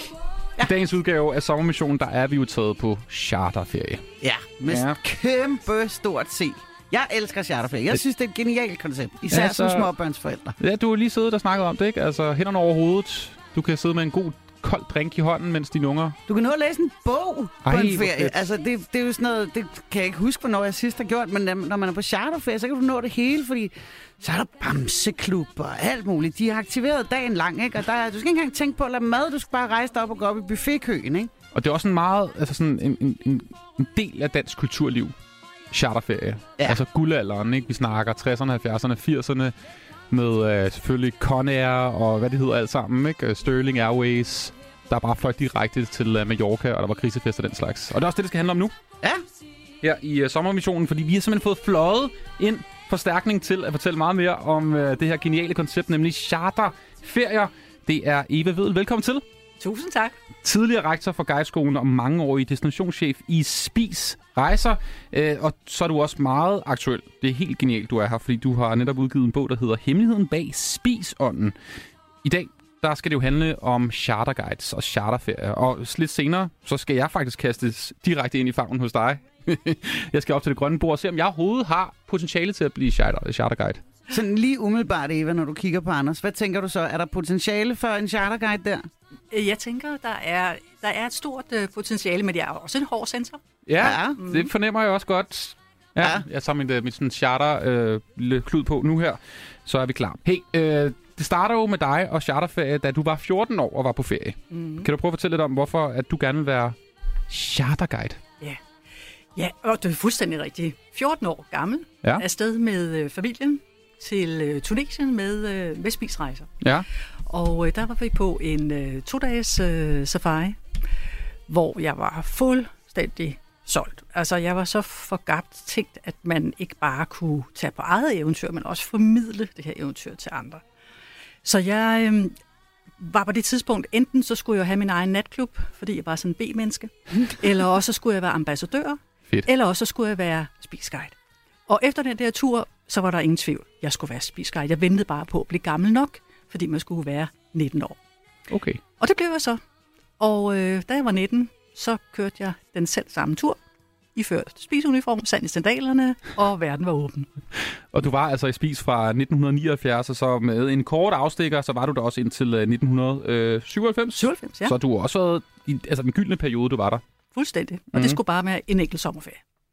Hvad var så det sjoveste ved jobbet, Eva? Altså, da du først får det, i det hele taget, var det bare været ind til Spis og så banke på og sige, jeg kunne godt tænke mig at være guide. Hvad gjorde man dengang? Jamen, der var kun én adgangsbillet, og det var at tage på guideskolen. Og det er jo også det, der er grunden og kulturen og hele fundamentet. Fordi vi gik jo alle sammen den her spisskole 8 uger afsted. Og man havde eksamenspapirerne med, men det var jo der ikke nogen, der ville se andet end det var bare den ene prøve efter den anden. Man blev testet forfra og bagfra. Eksamensresultaterne blev knaldet op på opslagstavlen til skue for alle, så man kunne se om nummer 1 eller nummer 200. Og dem, der virkelig knoklede og studerede, de fik ikke job. Dem, der virkelig festede, de fik heller ikke job. Så det var sådan med at finde balancen mellem både at kunne feste og være seriøs. Og jeg var så heldig at få en adgangsbillet. Vi var 1.500 afsted. Der var 10, der blev ansat. Der var 2 danske. Jeg var den ene, så jeg var de der glade 50%, som så fik en spisuniform. Altså, I var 150 elever på skolen, og så var der måske 10, der fik jobs? Mm. Og det vidste vi jo godt. Og det handler min bog også lidt om, det er det her med, jamen der var ren røv og trut i. Man vidste godt, når man tog afsted på skolen, at det kun var 10%, der fik job. Man vidste godt, at man knoklede røven ud af bukserne 24/7. Man vidste godt, at der kun var 1 ugelig fridag, og at lønnen heller ikke var fyrstelig. Det vidste man. Kan du ikke lige prøve at forklare mig, Eva, for sådan en novice som mig, der ikke har rigtig været på charterferie, og ikke var født dengang i de gyldne dage? Det lyder jo som den fedeste tid i Danmarks historie, det her, ikke? Hvorfor er guides så vigtige for, at en charterferie bliver god? Hvorfor alt det her X-Factor-agtige audition for at blive guide? Jamen, det er, fordi guiden er ligen. Altså, det er lige det der lille ekstra, der skal til for, at ferien den sidder i skabet. Den her ferie, det er den dyrebarste tid på hele året, som folk de har spinket og sparet til. Og kongstanken, det er jo, at det er guiden, der sørger for, at alt bliver indfriet. Alt det, man har købt, alt det, man har bestilt, alt det, man har forventet. Og så helst lige det der lille ekstra plus oveni. Så det handlede om at skabe den der ferie, som folk ikke ville hjem fra, og det gik vi all in på. Hvad er så en god guide? Hvordan bliver man så en af de 10%, der får guidejobbet? Hvad skal der til? Jamen, jeg synes faktisk, at Simon havde et ordsprog, hvor han sagde, at man kan kun formidle livsglæde, hvis man selv besidder livsglæde. Og det var meget det, man blev ansat på. Det var, om man havde engagement, om man selv var glad for livet, positiv, havde ja-hatten på. Og det var ligesom en røde tråd, og dengang der ansatte vi også typer. Altså man ansatte typer, man ansatte mennesker, man ansatte ikke fine karakterer. Fordi man tænkte, alt det der faglige, det skal vi nok få dem lært. Hvis bare det er en, der har ja-hatten på, og er klar til at gå all in, og er løsningsorienteret. Og jeg skal tænke på, at dengang, der var der altså ikke noget, der hed mobiltelefoner eller Google er min ven. Det er bare at finde ud af det. Mm-hmm. Mm. Jeg sidder her og retter lidt, og prøver at gøre mig klar. og når man så netop hverken har mobiltelefon eller Google eller noget som helst, så kunne jeg godt forestille mig, at du havnede i nogle rimelig mærkelige situationer nogle gange. Hvad er det mærkeligste, du har lavet som en del af guidejobbet? Jamen, jeg tror, det er de der krisesituationer, altså, hvor man kommer helt ud i tårne, helt ud i ekstremerne. Mange af de her historier, jeg skriver om også i min bog, folk tror jo simpelthen ikke, det er sandt, men det er autentiske historier og oplevelser. Og det kan jo være alt lige fra, at folk bliver syge, til flyforsinkelser, til kriser, til bussen, den får et breakdown midt ude i Saharas ørken, til at alle gæsterne slet ikke kommer ind på det hotel, de har booket, eller det værste, det er, når gæsterne dør. Og jeg tror, en af de mest ekstreme situationer, det var en sæson, hvor jeg var i Gambia, og vi havde en gæst, som på vej fra stranden op til poolbaren på hotellet falder om og får et hjertestop. Okay. Og jamen, der er ikke noget at gøre. Manden er død, og lægen kommer ud og konstaterer, jo, den er god nok. Jamen, så er der kun én ting at gøre på det tidspunkt, og det er at få manden på køl i tropevarmen, indtil han kan komme hjem med Conair-flyet, som altså kun går en gang om ugen. Mm. Og derfor så fik vi ham ret hurtigt ind på Royal Victoria Hospital, det store hospital inde i hovedstaden Banjul, hvor der var et kølehus. Men lige præcis i den uge der var kølehuset ude af funktion. Nej. Op ad bakke. Det var op ad bakke, og det betød jo så, at vi pludselig skulle være kreative. Så os guider, sammen med den svenske konsul, jamen vi tog simpelthen ind på skift hver dag, tog en tur ned i fiskerihavnen, købte isterninger, og så ellers op og lægge isterninger på manden. Og det var så ikke det værste. Det værste var næsten, at vi skulle have papirerne fra Senegal, fra Dakar, hvor konsulatet lå for at følge med kisten hjem. Og det her med at få senegalesiske papirer sammen med en kiste fra Gambia, det var i sig selv en udfordring. Og da kisten så kommer ud og skal lastes, så er det altså lige før kaptajnen nægter at tage den med, fordi den er begyndt at lægge. Jeg kan også tænke en cocktail, ikke? Så det er ligesom om, at vi får aldrig den her mand hjem. Jo, det gør vi så til sidst, men det var rigtig lang tid, der stod ind og lægge is på arbejdsskemaet. Ikke? Så du har simpelthen, altså, hvor lang tid var det her? I en uge? Ja, det var godt en uge. Så var en del af din jobbeskrivelse at købe en masse isterninger hældt ud over et lig? Ja. Ja. Og så skulle du også fragte kisten hjem? Det skulle jeg ikke personligt gøre, men vi skulle sørge for, at det kom til at ske. Hold op. Ja, det håber jeg ikke er en del af guideskolen i så mission, for det bliver lidt specielt. Det er til gengæld vildt hyggeligt, du er her. Altså Eva Vedel, som altså er aktuel med bogen Hemmeligheden bag Spisånden, og vi skal høre en hulens masse anekdoter fra dit liv, hvor du altså arbejdede i Spisrejser.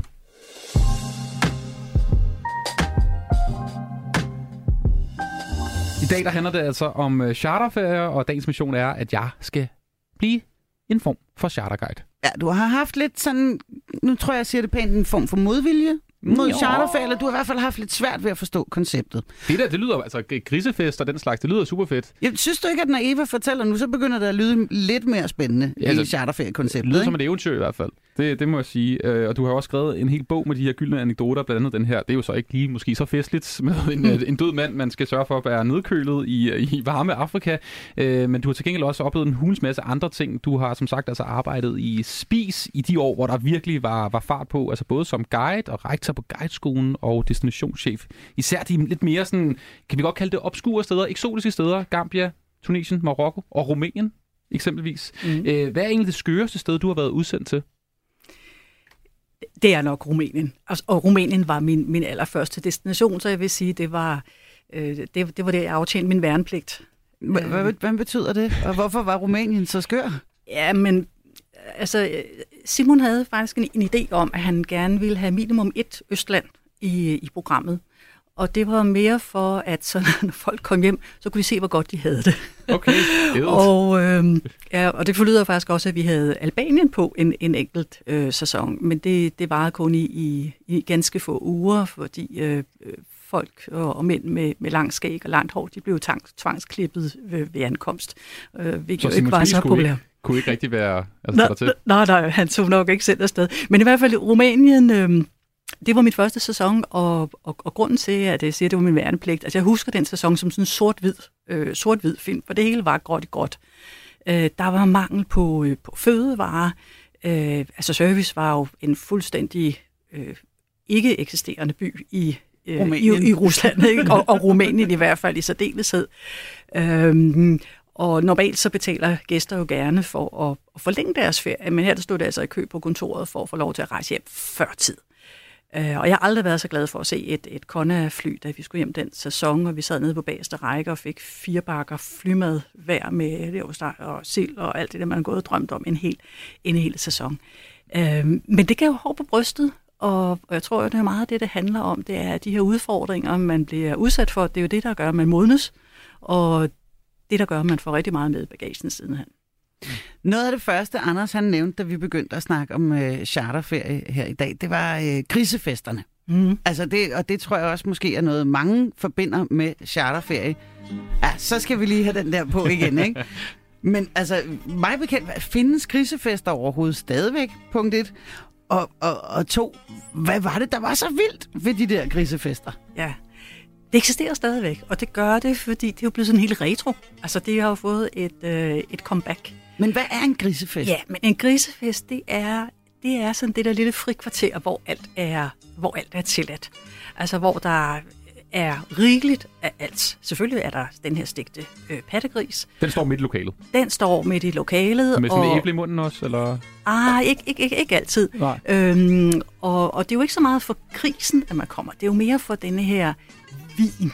Altså det her yndlingsmærke ad libitum, hvor der bare er rigeligt af det hele, og hvor det så ligesom er tilladt at drikke sig en kæp i øret, ikke? For hele her og fru Danmark. Men jeg skal lige forstå det rigtigt, fordi det blev lidt solgt grisefester, som om, at det var noget autentisk, lokalt noget nede på destinationen, men det var jo i virkeligheden et koncept, som Spis opfandt, eller hvad? Ja, jeg kan sige, det var et koncept udelukkende for turisternes skyld, ikke? Og det har også været virkelig en indtjeningssucces uden lige, ikke? Så den, og så vil jeg sige, den allerstørste udflugtssucces ellers, der har været i Spisrejser, det var jo guide-kabaretterne, altså over 1 million gæster har været på Spis guide-kabaretter, hvor det var guiderne. Det var jo guiderne, der optrådte på slap line, og det der med at se sin egen guide pludselig i cancan-kjolen eller i tryllekunstnummer, synes folk jo var var fantastisk. Ikke? Det er sådan lidt ligesom Valmands dernede, du ved. Så når de rundt og serverer det ene øjeblik, og det næste øjeblik, så kan de bare synge som Freddie Mercury fra Queen. Altså, det kan jeg også godt se fascinationen i. Har du optrådt til det? Ja. Nå ja, okay. Ja. Fedt, Eva. Ja. Men prøv lige, hvis vi lige bliver lidt ved grisefesterne og sådan i det samme område. Syndige Palma. Ja. Kan du ikke lige fortælle mig lidt om, og også hvad Syndige Palma gik ud på? Jo. Og det er jo også lidt af det her tidsbillede. Syndige Palma foregik, som man næsten kan høre på Palma. Og det er jo ikke en havneby for ingenting. Der er jo det her Red Light District, og det var jo også sådan lidt eksotisk og sådan lidt halvforbudt at komme ind og se, hvad der var i det frække kvarter. Så det var en udflugt, der virkelig solgte billetter, og når folk kom ombord i bussen, jamen, så fik de jo allerførst serveret en kærlighedspille, fordi så blev man jo opstemt. Og hvad var det? Det var en Pinocchio-kugle. Og der var jo nogen, der vitterligt blev vældig opstemte, men altså tro flytter bjerge. En placebo-effekt. Ja. Og så i løbet af aftenen, jamen, så var der jo så et besøg på små, snedige, listige steder, og efterhånden som aftenen skred frem, så blev det frækkere og frækkere, og det kulminerede jo faktisk med et besøg på Broadway Natklub, hvor der var live shows på scenen. Det var altså folk, der knaldede op på scenen? Ja, fuldstændig. Ja. Ikke? Nå ja. Og det, jeg har ikke selv kørt udflugten, men jeg har jo været med, fordi jeg jo på et tidspunkt blev rektor for guideskolen, og det var i kombination med destinationschefjobbet. Og der startede jeg med at tage ud og kigge på alle udflugterne, og kunne så heller ikke undslå mig. Jeg var jo nødt til så også at tage ind og se Syndige Palma, og vores naturchef der, Bert, var jo så iklædt kvindeklæder på ryg. Det var hans uges højdepunkt. Og han havde jo sørget for i god stil, at den nye direktrice der skulle jo selvfølgelig have første parket. Og jeg burde have taget regnfrakken på. Hvor ulækkert. Og Bert var jo så også den, der kunne komme ind meget stolt på kontoret dagen efter og sige, ja, jeg betaler altså heller ikke regningen på Broadway, fordi at hovedrolleindehaveren der altså ikke havde fået synlig udløsning, så havde man jo altså ikke fået fuld valuta for penge. Nej. Tror du, den var gået i dag, den der Syndige Palma-tur? Den var selvfølgelig ikke gået. Den var ikke gået i dag, og der var meget, der ikke er gået i dag. Ikke? Men Eva, vi bliver lige i Syndige Palma. Hvornår er det her, og hvad er klientellet inde på klubben der? Altså, er det vores fædre og mødre, der sidder der? Fuldstændig. Ja, okay. Fuldstændig. Altså meget bredt, altså unge, ældre, men altså her fra Danmark. Fordi det var jo ligesom en måde, man legalt kunne være en lille smule nysgerrig. I 80'erne, det her? Det er faktisk det er omkring 90. Nå! Ja. Men du skal også tænke på, Anders, her... Jeg har følt en forkert tidsalder. Du skal tænke på, prøv, hvis du bare går tilbage til 60'erne og midten af 60'erne, der var der jo de der love-ins i København, altså hvor du kunne gå ind og se sådan et live sex show. Det var sådan nogle som min far, din far og den der generation, der gjorde det. Ej, et billede af de forhovedet nu. Ja, men det gjorde de, Anders. Ja. Du kan ikke gemme dig for det. Jeg ved også, hvis vi bliver i området Ibiza, kan du fortælle lidt om, der var også en episode med nogle, fordi jeg forestiller mig, at gæsterne til Syndige Palma, de var ganske glade for den her oplevelse, men der var en oplevelse på Ibiza med nogle rockere. Ja, altså man kan sige, at Ibiza er jo en partydestination, og derfor kunne det godt gå lidt vildt for sig. Vi havde et af hotellerne, hvor hotelejeren ikke var så synligt begejstret for, at den her rockerklub, de faktisk kørte på motorcykel op og ned ad gangene. Af gangene, ja. Men der var jo så også nogen, som syntes, at det var der nemmere at sparke døren ind, end at åbne den almindeligt. Og de fik selvfølgelig en regning på den her dør, som de nægtede at betale. Og så måtte man jo ligesom tage sådan lidt skrappere midler i brug. Hvad er skrappere midler over for rockere? Ja, men det er jo at ligesom sætte den stolen for døren og også at sige, prøv at høre, de kommer altså ikke hjem, hvis ikke at den her regning den bliver betalt. Så til sidst ude i lufthavnen, da de skal til at boarde, jamen så hiver de så penge op af lommen, men insisterer så stadig samtidig på, at så vil de altså også døren med hjem, for nu har de betalt for døren. Ja, det giver god mening. Men er det sådan en guide? Er det en del af en guides job at stå foran en rocker og sige, prøv at du kommer ikke med? Det er voldsom oplevelse. Ja, og det har jo nok lige der været destinationschefen, som har taget den, ikke? Som sikkert har været den, der var mest myndig lige præcis den dag. Og vi havde jo også nogle gange krisesituationer, hvor vi måtte trække på altså fagpersonale, blandt andet også altså på Mallorca, der havde vi jo tit den svenske præst i spil. Jeg husker Sixten, den svenske præst, som var dernede, da jeg var på Mallorca. Han underviste også på guideskolen for at fortælle lidt om, hvad gør man i krisesituationer, både i forhold til sygdom og hospitalsbesøg osv. Og han fortalte jo så om en dag, hvor han havde været oppe og banket på døren, og der var en meget, meget stor, muskuløs mand, der havde åbnet døren. Og det første, han havde sagt, da han åbner døren, er, og du er godt klar over, at jeg har det sorte bælte. Hvorpå Sixten, præsten, sådan meget cool og fattet, lille mand, svarer tilbage, det kan godt være, men jeg har den hvide krav. Godt svar. Ja, det er det.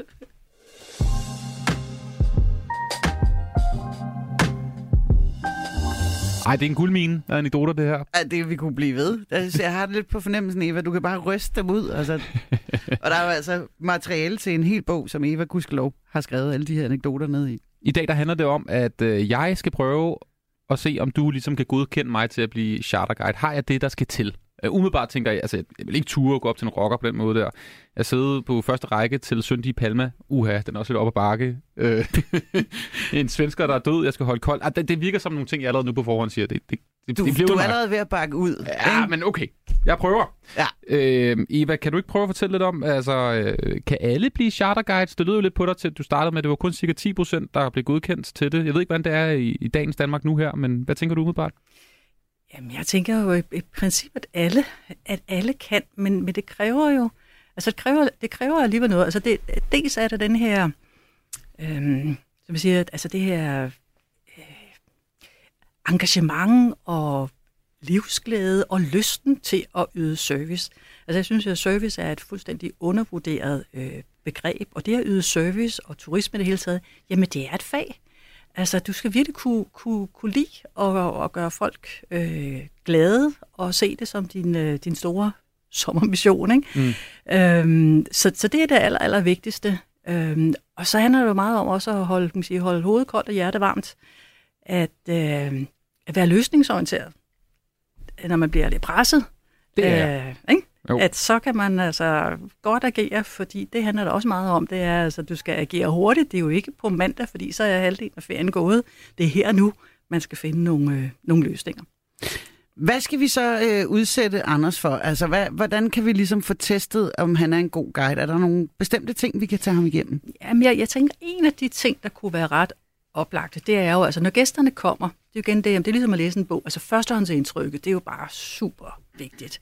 Så den måde, man bliver mødt på, som det allerførste, når man møder sin guide der i velkomstbussen, i transferbussen ude i lufthavnen, og man skal guide gæsterne ind til deres hotel, det er førstehåndsindtrykket, og det betyder utrolig meget. Ligesom en Tinder-date. Altså, jeg skal være skarp i munden, have en nystrøget skjorte på. Er det vi ude i? Ja. Glimtet i øjet og en glad mikrofonstemme. Ja. Det er jo ret vigtigt. Der har du måske nok allerede et par pluspoint på bogen. Men hvis du bare kigger på ham, sådan som han sidder der, Eva, altså ligner han en guide? Ser han præsentabel ud? Ser han ud som om... Jeg vil frygte det lidt umiddelbart, ikke? Hvis det var mig. Hvis det var dig, der stod i min bus, når jeg kom op. Ja. Ej, jeg vil sige, jeg synes, du har nogle gode startpoint. Og det har du netop fordi, at du har glimtet i øjet og er rap i replikken. Så det er en god start. Hej, hvor er det dejligt det her. Så tænker jeg også, Eva, måske der skal være noget med, at man skal være god til sådan at improvisere, netop som du siger, man skal kunne holde masser af bolde i luften, ikke? Og ligesom bare kunne gå ud af... Det er jeg god til. Er du god til det, Anders? Minimum 2 kugler kan jeg godt holde. Ej, hvad? Er det også en del af guidebeskrivelsen, at man skal være sådan en lille smule morfarhumor? Altså, måske ikke lige morfar, men man kommer langt med humor. Ja. Og især de der tilspidsede situationer, dem løser man faktisk også oftest godt. Ja, nogle gange, så er det faktisk det, der skal til. Ja. Så er det lidt humor, ikke? Og jeg vil sige, at et andet godt eksempel faktisk også er netop, når man kommer, vi havde en guide, der skulle indkvartere gæster på et hotel, og der er det jo altid dem, der har købt rejsen først, som bliver indkvarteret først. Det er jo fair nok. Og da han står der og tjekker gæsterne ind i hotellets reception, så er der så en mand, der bliver ved med at ligesom presse på og stå og prikke ham på skulderen og sige, at altså, jeg skal have værelset, og det skal være nu, og til sidst siger han så, og er du klar over, hvem jeg er? Og så vender guiden sig om til resten af forsamlingen, gæsterne, og siger højt og klart, undskyld, jeg skal bare lige høre, er der nogen her iblandt jer, der ved, hvem den her herre er? Det ved han åbenbart ikke selv. Så det er jo sådan også en måde at tage brøden lidt af tingene ved at bruge humor. Ikke? Afmontere situationen simpelthen. Ja. Altså, der tror jeg måske også godt, vi kan få sat et lille kryds. Lidt humor har du, Anders. Det er ikke, en lille bitte smule. Ja, en lille smule. Så altså, jeg fornemmer, at jeg skal lave en velkomsttale af en art. Vi er måske i et fly. Fly måske? Transferbussen, tænker jeg. Jeg tænker transferbussen. Når gæsterne kommer til destinationen, altså det er dig, der byder velkommen. Ja. Og der er det vigtigt, at der er en glad velkomst. At du præsenterer dig.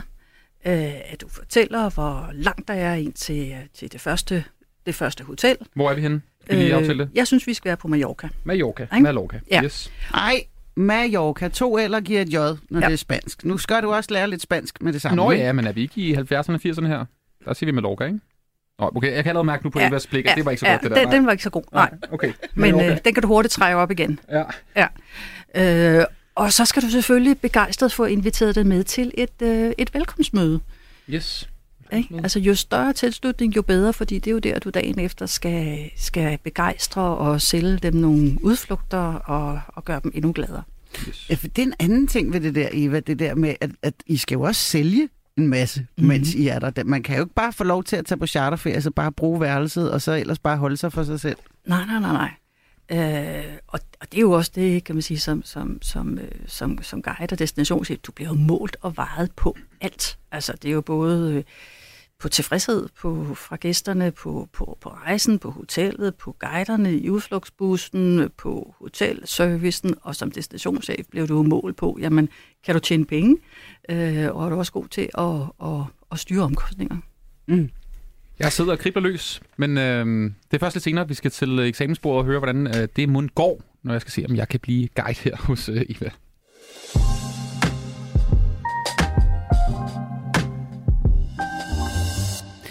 I dag er sommermissionen på charterferie. Vi har en lille mikromission om, at Anders han skal forsøge sig som charterguide, og vi har besøg af forfatter og mangeårig ansat hos Spies, Eva Vedel. Spies Rejser blev stiftet af selveste Simon Spies, Danmarks rejsekonge og en nærmest mytisk karakter i dansk kulturliv. Jeg tænker, vi lige høre et lille klip med Simon Spies fra 1981. Jeg er jo som bekendt ungkald, og sådan der er nogen, der skal lægge tøj frem og sørge for mit tøj i orden, og jeg får rene bukser på en gang imellem, og tørre mig på ryggen og sådan noget der. Det er altså rent praktisk opgave? Ja, det er rent praktisk opgave. Jeg vil da ikke helt afvise, at det måske lejlighedsvis lykkes for en eller anden at forføre mig. Det Simon Spies altså snakker om her, er selvfølgelig morgenbolddamerne. Ja, et koncept, som Simon Spies i den grad dyrkede og introducerede, tror jeg, hele verden for. Ja. Morgenbolledamer, det ligger næsten lidt i ordet, hvad det var, der var deres opgave, ikke? Jo. Eva Vedel, hvornår mødte du egentlig Simon Spies første gang?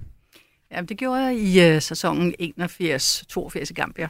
Og jeg skal lige skynde mig at sige, hvis man lige akkurat har tændt for sit radio, så er Eva altså tidligere guide og ikke Simon Spies morgenbolledame, som vi var omkring. Tak for det. Tænk bare lige for forståelsens skyld, og det er måske meget fedt. Hvad skete der i Gambia, så da du møder ham? Jamen det er på en af de sæsoner, hvor han rejser rundt på sådan en verdensomflyvning for at blive inspireret, researcher nye rejsemål. Og derfor får vi så at vide, at han planlægger et 4 timers frokoststop i Gambia. Og da jeg er den eneste danske kvindelige guide, så vinder jeg i lotteriet og skal være guide for Simon.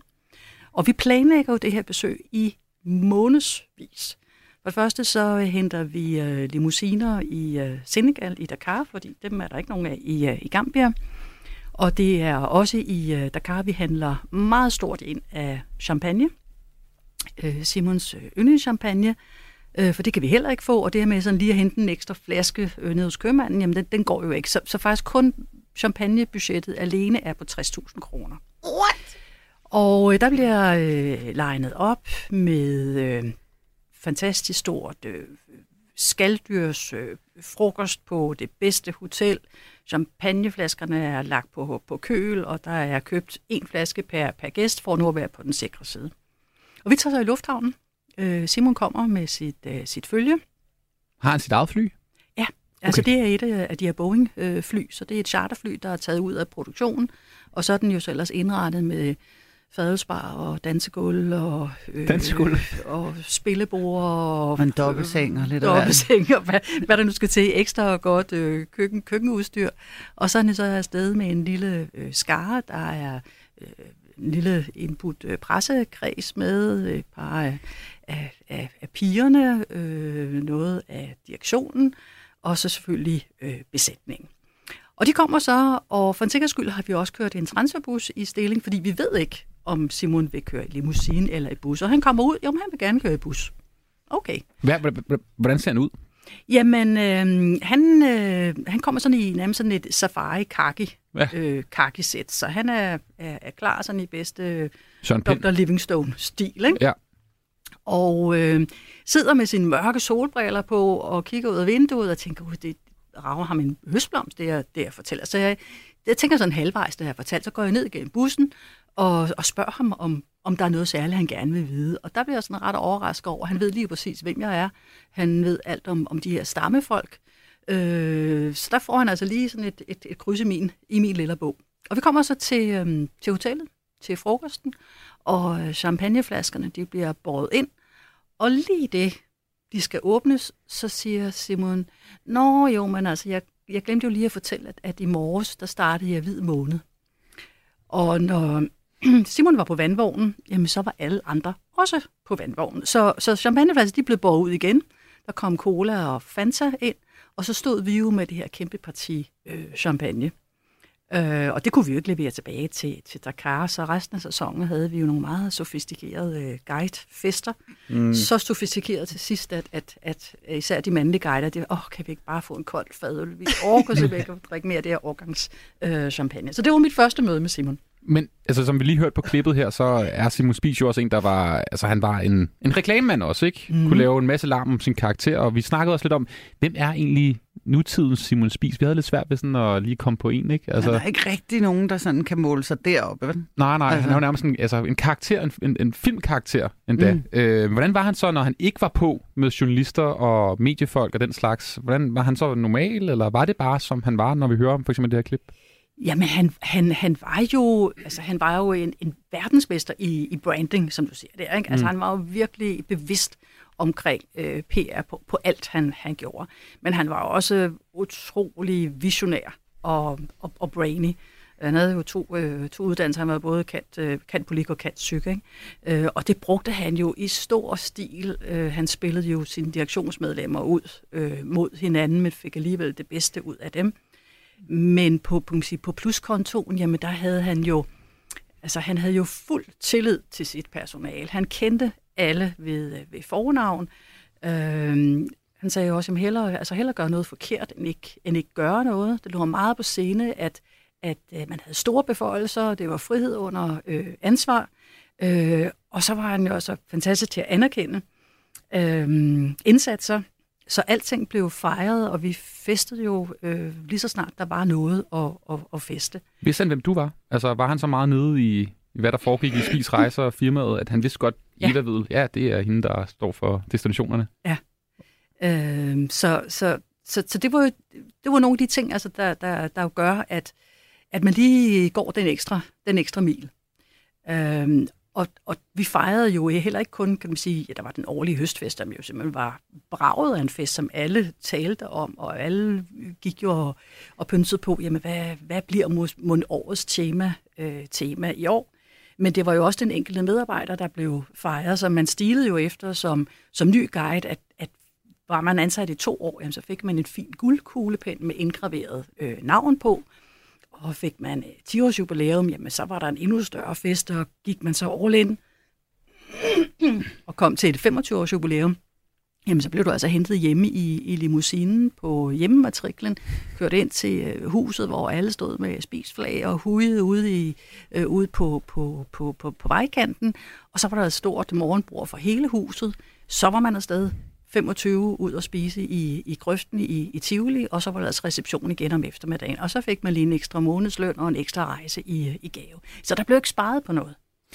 Altså nogle gange, når man hører om den her periode, også når du sidder og fortæller nu her, Eva, så lyder det sådan nærmest sådan lidt kultagtigt. Altså du ved, at det er sådan, alle er ligesom bare drevet af denne her store leder, som man følger. Var det sådan, du opfattede det, eller når man ser det i bagklogskabens klare lys? Jeg oplevede det ikke som kult, men jeg vil da sige, at vi har lige været samlet over 500 mennesker, der er fløjet ind fra hele verden for at fejre Simons 100-års fødselsdag. Og det var sådan helt religiøst. Og det har det selvfølgelig været, fordi vi var jo hinandens familie. Vi arbejdede sammen, vi boede sammen, vi sov sammen, vi spiste sammen, så derfor så har det også været sådan en ekstra lim, der har bundet personalet sammen. Så ja, det er et kult, der vel over det. Men så når vi kigger med nutidens briller, og der kommer også flere og flere historier frem om Simon Spies skyggesider, blandt andet om de her morgenbolledamer, som jo altså var mindreårige, mange af dem, og som nok ikke blev behandlet særlig godt, hvis man skal sige det mildt. Hvad tænker du så, når du hører om de historier, der kommer frem om Simon Spies, kan man sige, andet liv også? Ja, altså jeg tænker jo, at, og det har jeg faktisk også skrevet i min bog, at i dag ville Simon jo ikke holde en halv time i MeToo. Halv time? Jeg tror ikke 2 minutter nærmere. Ja, ikke? Det vil gå meget stærkt. Men jeg vil så også sige, at det her var en anden tid. Altså det har jo aldrig været nogen hemmelighed, at Simon var til unge piger. Det har han aldrig lagt skjul på. Og pigolinerne, som jo så nogle af dem blev til morgenbollepiger, jamen de blev jo først ansat, da de var i hvert fald minimum 16 år. Og hvis de skulle noget andet end at være pigoline, jamen så vidste de godt, hvad de gik ind til. Gjorde de det, når de var under 18? Jeg synes det godt, det huha. Hvad tænkte du selv om det? Nej, men det vil sige, det er, at som pigoline er du pigoline. Men hvis der var nogen, der skulle videre, skulle op til Rungsted, jamen så var det jo en anden snak. Så var det jo en ny snak. Hvad var det, altså Rungsted? Det var der Simon boede privat. Ikke? Okay, så når man kom derhjem, så var man en del ligesom af kredsen, hvor man også kunne komme i seng med ham? Ja. Hvad tænkte du selv om hele den her konstellation, dengang du var der? Altså, nu sagde du selv før, at det er en anden tid og sådan noget, og måske tillagde man det ikke så mange tanker faktisk dengang, men var der aldrig nogle tidspunkter, hvor du sådan tænkte, den er måske lige... Jo, jeg tror nok, altså de fleste af jer skal nok huske den episode, hvor Simon ligger og råder rundt på husmands vinstue. Og det er også med i filmen, ikke? Ja. Og lige præcis den der dag, der ved jeg, der tænkte man også hjemme på kontoret, på personalesiden, at nu giver det her nok bagslag. Fordi det var jo måske vi lige skal have uddyben, for jeg er ikke klar over, hvad der skete på husmands. Nej, men det var i forbindelse med, det var lancering af en pornofilm, hvor Simon så på en eller anden måde var blevet inviteret med også, og efterfesten, den bliver så afholdt på husmands vinstue, og det udvikler sig så til, at Simon jo faktisk ligger og råder rundt på gulvet med en af pornomodellerne. Men til historien hører jo, at det er samme dag, som Tjæreborg-præsten annoncerer, at nu smider han præstekjolen og helliger sig rejsebureauet 100%. Så igen har det jo været et branding-træk fra Simons side, hvor han tænkte, okay, præsten smider kjolen, jeg smider bukserne. Og det var så ham, der fik forsiden. Så jeg vil sige, og den dag, altså, der er aldrig blevet solgt så mange rejser i spisrejser som den dag. Så det handler jo også om, at som forbruger, hvis det var i dag, der ville man have sagt, så skal vi ikke ud og rejse med spisrejser, men han var en enfant terrible, og det var så lidt næsten jo værre, jo bedre. Ikke? Så for os på destinationerne, jamen, så var det jo ikke noget, man skænkede en tanke. Vi holdt jo bare julen i gang. Og så var det jo også ud fra den, at vi var helt overbevist om, og det tror jeg altså også, at det er mere ren undtagelsen, at der er, at de vidste godt, pigerne, hvis de sagde ja, hvad de så gik ind til.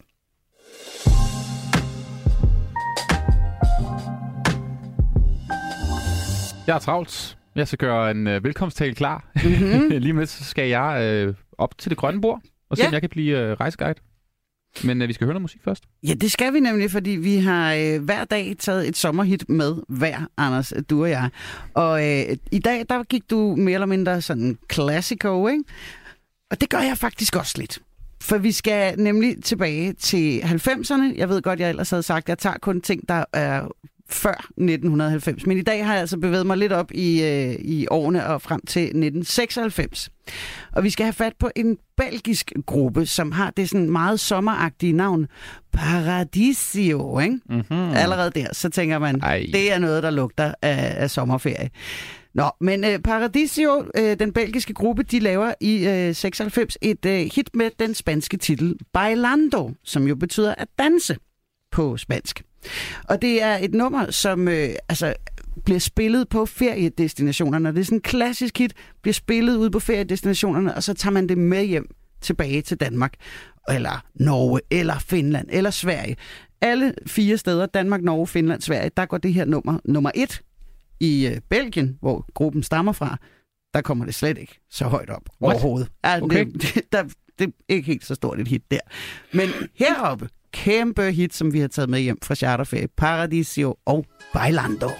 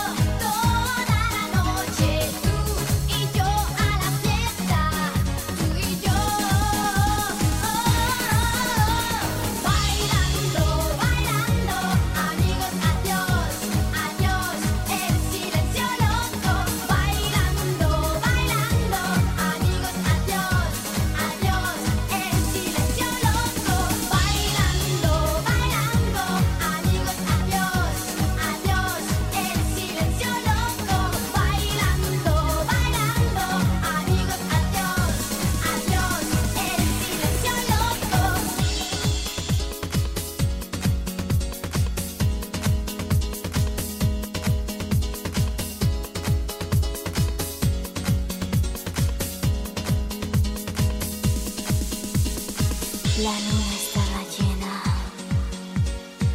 soñé de un palacio,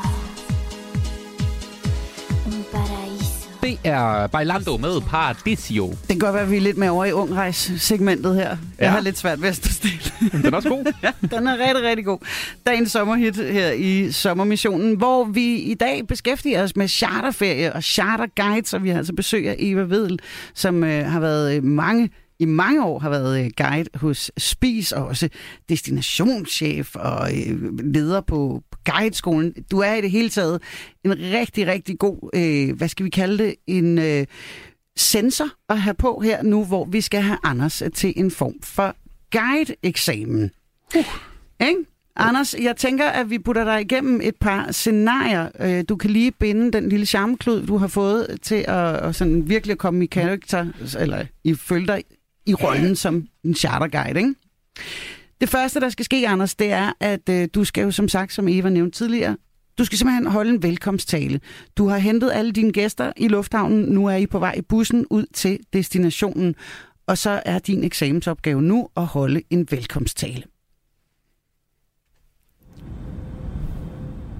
Hola, señoritas og señores. Velkommen ombord her på Spisrejsers bus. Ej, hvor er det dejligt at se jeres glade ansigter. Det bliver altså et vidunderligt tur, vi skal ud på. Og I kan godt glæde jer til den næste uge, I skal være her på All Inclusive Hotellet. Lige nu er vi altså på vej i god fart. Enrik kører bussen 110 km i timen, bare roligt under. Det er hastighedsgrænsen her på Mallorca, og vi er altså på vej til smukke Palma og det her skønne hotel, som I altså skal sove på den næste uge. Jeg sørger for det hele. Mit navn er Anders Hagen, og jeg er jeres guide på jeres tur her på Mallorca. Der er 2 spanske ord, I skal kunne den næste uges tid. Bare roligt. Jeg sørger for resten. I skal kunne sige salut. Kan I alle sammen sige salut? Salut! Ja, tak. Og nede på den bæres række, det er godt at høre fra jer. Og så skal I jo sige cervezas. Cervezas! Yes, så klarer jeg resten. Det er de eneste 2 spanske ord, I skal kunne den her uge. Det er vigtigt at sige, at I skal være klar til morgenmaden i morgen, fordi jeg står klar med nogle fuldstændig geniale arrangementer, som I skal på i den her uge. Til de modige husfruder derude, så har vi altså syndige Palma på onsdag. Og der skal I huske regnjakker og måske også en lille paraply, hvis I sidder på første række. Det er altså kun til jer, der er rigtig modige. Det koster kun 100 kroner, og så er alt inklusiv. Lidt senere, årets event, selvfølgelig, Grisefesten. Har I glædet jer til det? Ja, jeg tror nok. Godt at høre fra dig dernede igen, Carlo. Det bliver en lang tur med dig, hva'? Grisefesten, det er på lørdag, og det bliver altså årets arrangement, mine damer og herrer. I er alle sammen velkommen selvfølgelig. Det koster kun 50 kroner, og pengene går ubeskrevet til mig. Ej, bare roligt. Det går til spis. Tusind tak, fordi I gad at høre på mig her i bussen på vej altså til hotellet. Det er en fornøjelse at se jer alle sammen. Jeres glade ansigter. Vi får en fantastisk uge sammen. Og husk nu, I kan altid komme op til mig med spørgsmål, kommentarer, drikkepenge. Jeg tager imod det hele. Jeg er altså jeres guide. Mit navn er Anders Hagen. Ja. Det var altså opgave nummer 1 for Anders i guideskolen i dag, at lave en velkomsttale i transferbussen fra lufthavnen til hotellet. Og Eva, det er jo dig, der er censor på Anders' eksamen her. Og med alle dine mange års erfaring som guide og også leder af guideskolen. Hvad tænker du om Anders' præstation her? Jamen, altså, jeg tænker helt klart, at Anders, du falder jo ind i den der kategori, hvor vi altid sidder bagefter og siger, det er altid nemmere at skrælle noget af, end at bygge noget på. Så heller for meget af det gode, end for lidt. Og man kan sige, der var måske en lille smule for meget af det gode over i afdelingen plat. Men det kan man jo skrælle af. Og så handler det også lidt om, jamen, hvor er det, man byder velkommen? Nu var det her Mallorca. Den var nok ikke lige gået i Marokko. Hvor det er lidt andet og måske sådan meget, meget seriøst klientel. Og det tror jeg jo også, at det er på Mallorca for nogens vedkommende. Så jeg vil sige, entusiasmen og glimtet i øjet og hjerteligheden, altså det er pil op. Og så måske vi lige skal have skrællet lidt af plathederne af. Men skal kigge lidt på indholdet der, Anders, simpelthen i det, du siger. Jeg havde 2 minutter til at skrive det her. Eva, bliver det også meget tydeligt, at Anders aldrig rigtig selv har været på charterferie. Han aner simpelthen ikke, hvad sådan en guide siger i den der bus. Jeg synes, det plejer at være sådan noget med, at man må drikke vandet, og man skal huske at sige tak, eller du ved. Ja. Altså, jeg tror nok den der... Altså, jeg plejer altid at sige, hvis man nu sætter sig selv altså som gæst, hvis man tænker, okay, hvordan kunne jeg godt selv tænke mig at blive mødt som gæst? Hvordan kunne jeg godt selv tænke mig, at guiden var? Jamen, så hører jeg i hvert fald hvor jeg har siddet og krummetær, da vi skulle sidde og råbe cerveza nede på bagerste række. Men der er sikkert nogen, der synes, det er mega sjovt. Der er nogle andre, der har lavet den der cerveza-joke. Lige præcis. Så jeg tror, at var det her i højsæsonen på Ibiza, så tror jeg, at den vil gå rent hjem. Så klart potentiale. Vi lander på en slags bestået, ikke? Ja, bestået. Nå, lad os forestille os et scenarie, som måske ikke er sket på en feriedestination, på en charterdestination. Der er simpelthen sket et mord. Okay, hold da op. Vi forestiller os, at der er sket et mord der på destinationen, hvor du er chefguide, Anders, på Mallorca. Hvad gør du? Du kan eventuelt få Eva til at uddybe lidt. Ja, og jeg kan jo egentlig godt tage udgangspunkt i en virkelig hændelse. Nu er vi faktisk også tilbage i Gambia, hvor vi havde en svensk gæst, der faktisk bankede sin kone ihjel. Hvor skrækkeligt. Ja, det var skrækkeligt, og naboerne havde jo godt hørt, at der var spektakel fra værelset ved siden af, og hele ugen var konen mødt op til morgenbordet iført mørke solbriller og flere blå mærker, og så en dag, så var der bare helt stille inde på værelset. Og manden kommer over på kontoret og siger, jamen min kone, hun er død, hun er faldet. Og det viser sig så, at hun er død af indre kvæstelser, og manden bliver rent faktisk fængslet og bliver sat i gambiansk fængsel med, hvad det nu indebærer. Og i sådan en situation der, jamen, hvad gør man? Får jeg nogle valgmuligheder her? For det er jo fuldstændig sindssygt. Ja. Jamen, jeg tænker, at ringe til politiet er rigtig godt at starte der. Ja. Ring til politiet. Hvis der er nogen, der kommer og siger, at deres kone er død, så ring til politiet. Nummer 2, noget forsikringsteknisk, tror jeg, vi ret hurtigt skal finde ud af. Kan vi, og måske også Udenrigsministeriet, skal vi nok også lige have fat i. De var så svenskere, de her, så det giver måske ikke så meget mening. Jo, det gør det, og det man så typisk gør, det er, at der tager man jo fat i de lokale myndigheder. Ikke? Altså her var det den svenske konsul, ikke? Fordi så tager de fat på myndighederne hjemme. Så er det vel noget med at komme og besøge ham i fængslet, vel? Og agere en eller anden form for... Fordi han er jo trods alt en gæst. Lige præcis. Så du skal vel være også en eller anden form for... Ikke en forsvarer, men du skal vel hjælpe manden så godt som muligt, selvom han har myrdet en anden gæst. Det er jo helt sindssygt, det her. Jeg ved ikke... Og du er fuldstændig ret, ikke? At, og det er faktisk meget godt set, ikke? At man var måske tilbøjelig til at gøre sig til dommer, ikke? Men han er stadigvæk en gæst, man er nødt til at forholde sig neutral, og derfor tog vi også ind og besøgte ham med bøger og med cigaretter og hvad man ellers fik lov til at tage med derind, ikke? Okay. Ja. Ja. Jeg tror simpelthen ikke, at vi når det sidste scenarie, Anders, fordi du har været så god en guide, og du har talt dig så varm, at jeg tror måske, vi skal til din evaluering og din karakter nu. Eva, hvis Anders han dukkede op hos dig på guideskolen med det, han lige har præsteret her, hvad vil så umiddelbart være din vurdering? Kunne han gå igennem og blive guide? Ja, jeg vil nok starte med at spørge ham hurtigt, hvilken størrelse har du i sko, og så ser om vi har dem på lageret i uniformsafdelingen, og har vi det, så er du ansat. Ja! Sådan, Anders! Ej, hvor dejligt. Du har simpelthen en hel karriere, der ligger og venter på dig i charterbranchen. Ja, spørgsmålet er så om, hvor stor en fremtid der er i den branche. Det er jo så måske noget, vi kan slutte med her. Ja, og det var meget interessant, at vi snakker om, at det var jo guldalderen i charterbranchen. Men jeg tror faktisk på, at charterkonceptet kommer tilbage big time, men i et nyt format. Altså jeg ser jo meget, at det bliver de her forfinede koncepter, som er målrettet lige præcis for eksempel, børnefamilierne, eller all inclusive, eller for den sags skyld, hoteller, hvor børn er forbudt, ikke? Altså hvor man gerne vil have voksenferie.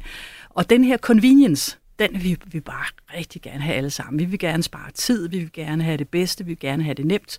Så jeg tror, det kommer tilbage, men i en forfinet udgave.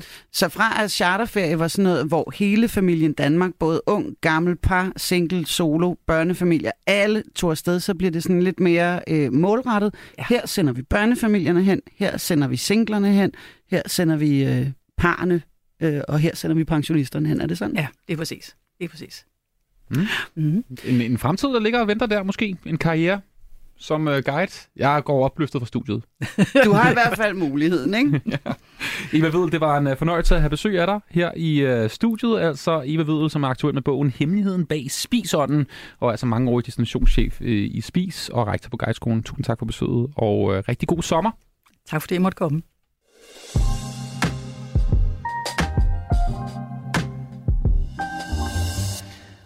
Skal du lige have bundet din guidesløjfe der i charmekloden? Det er meget lovende, det her.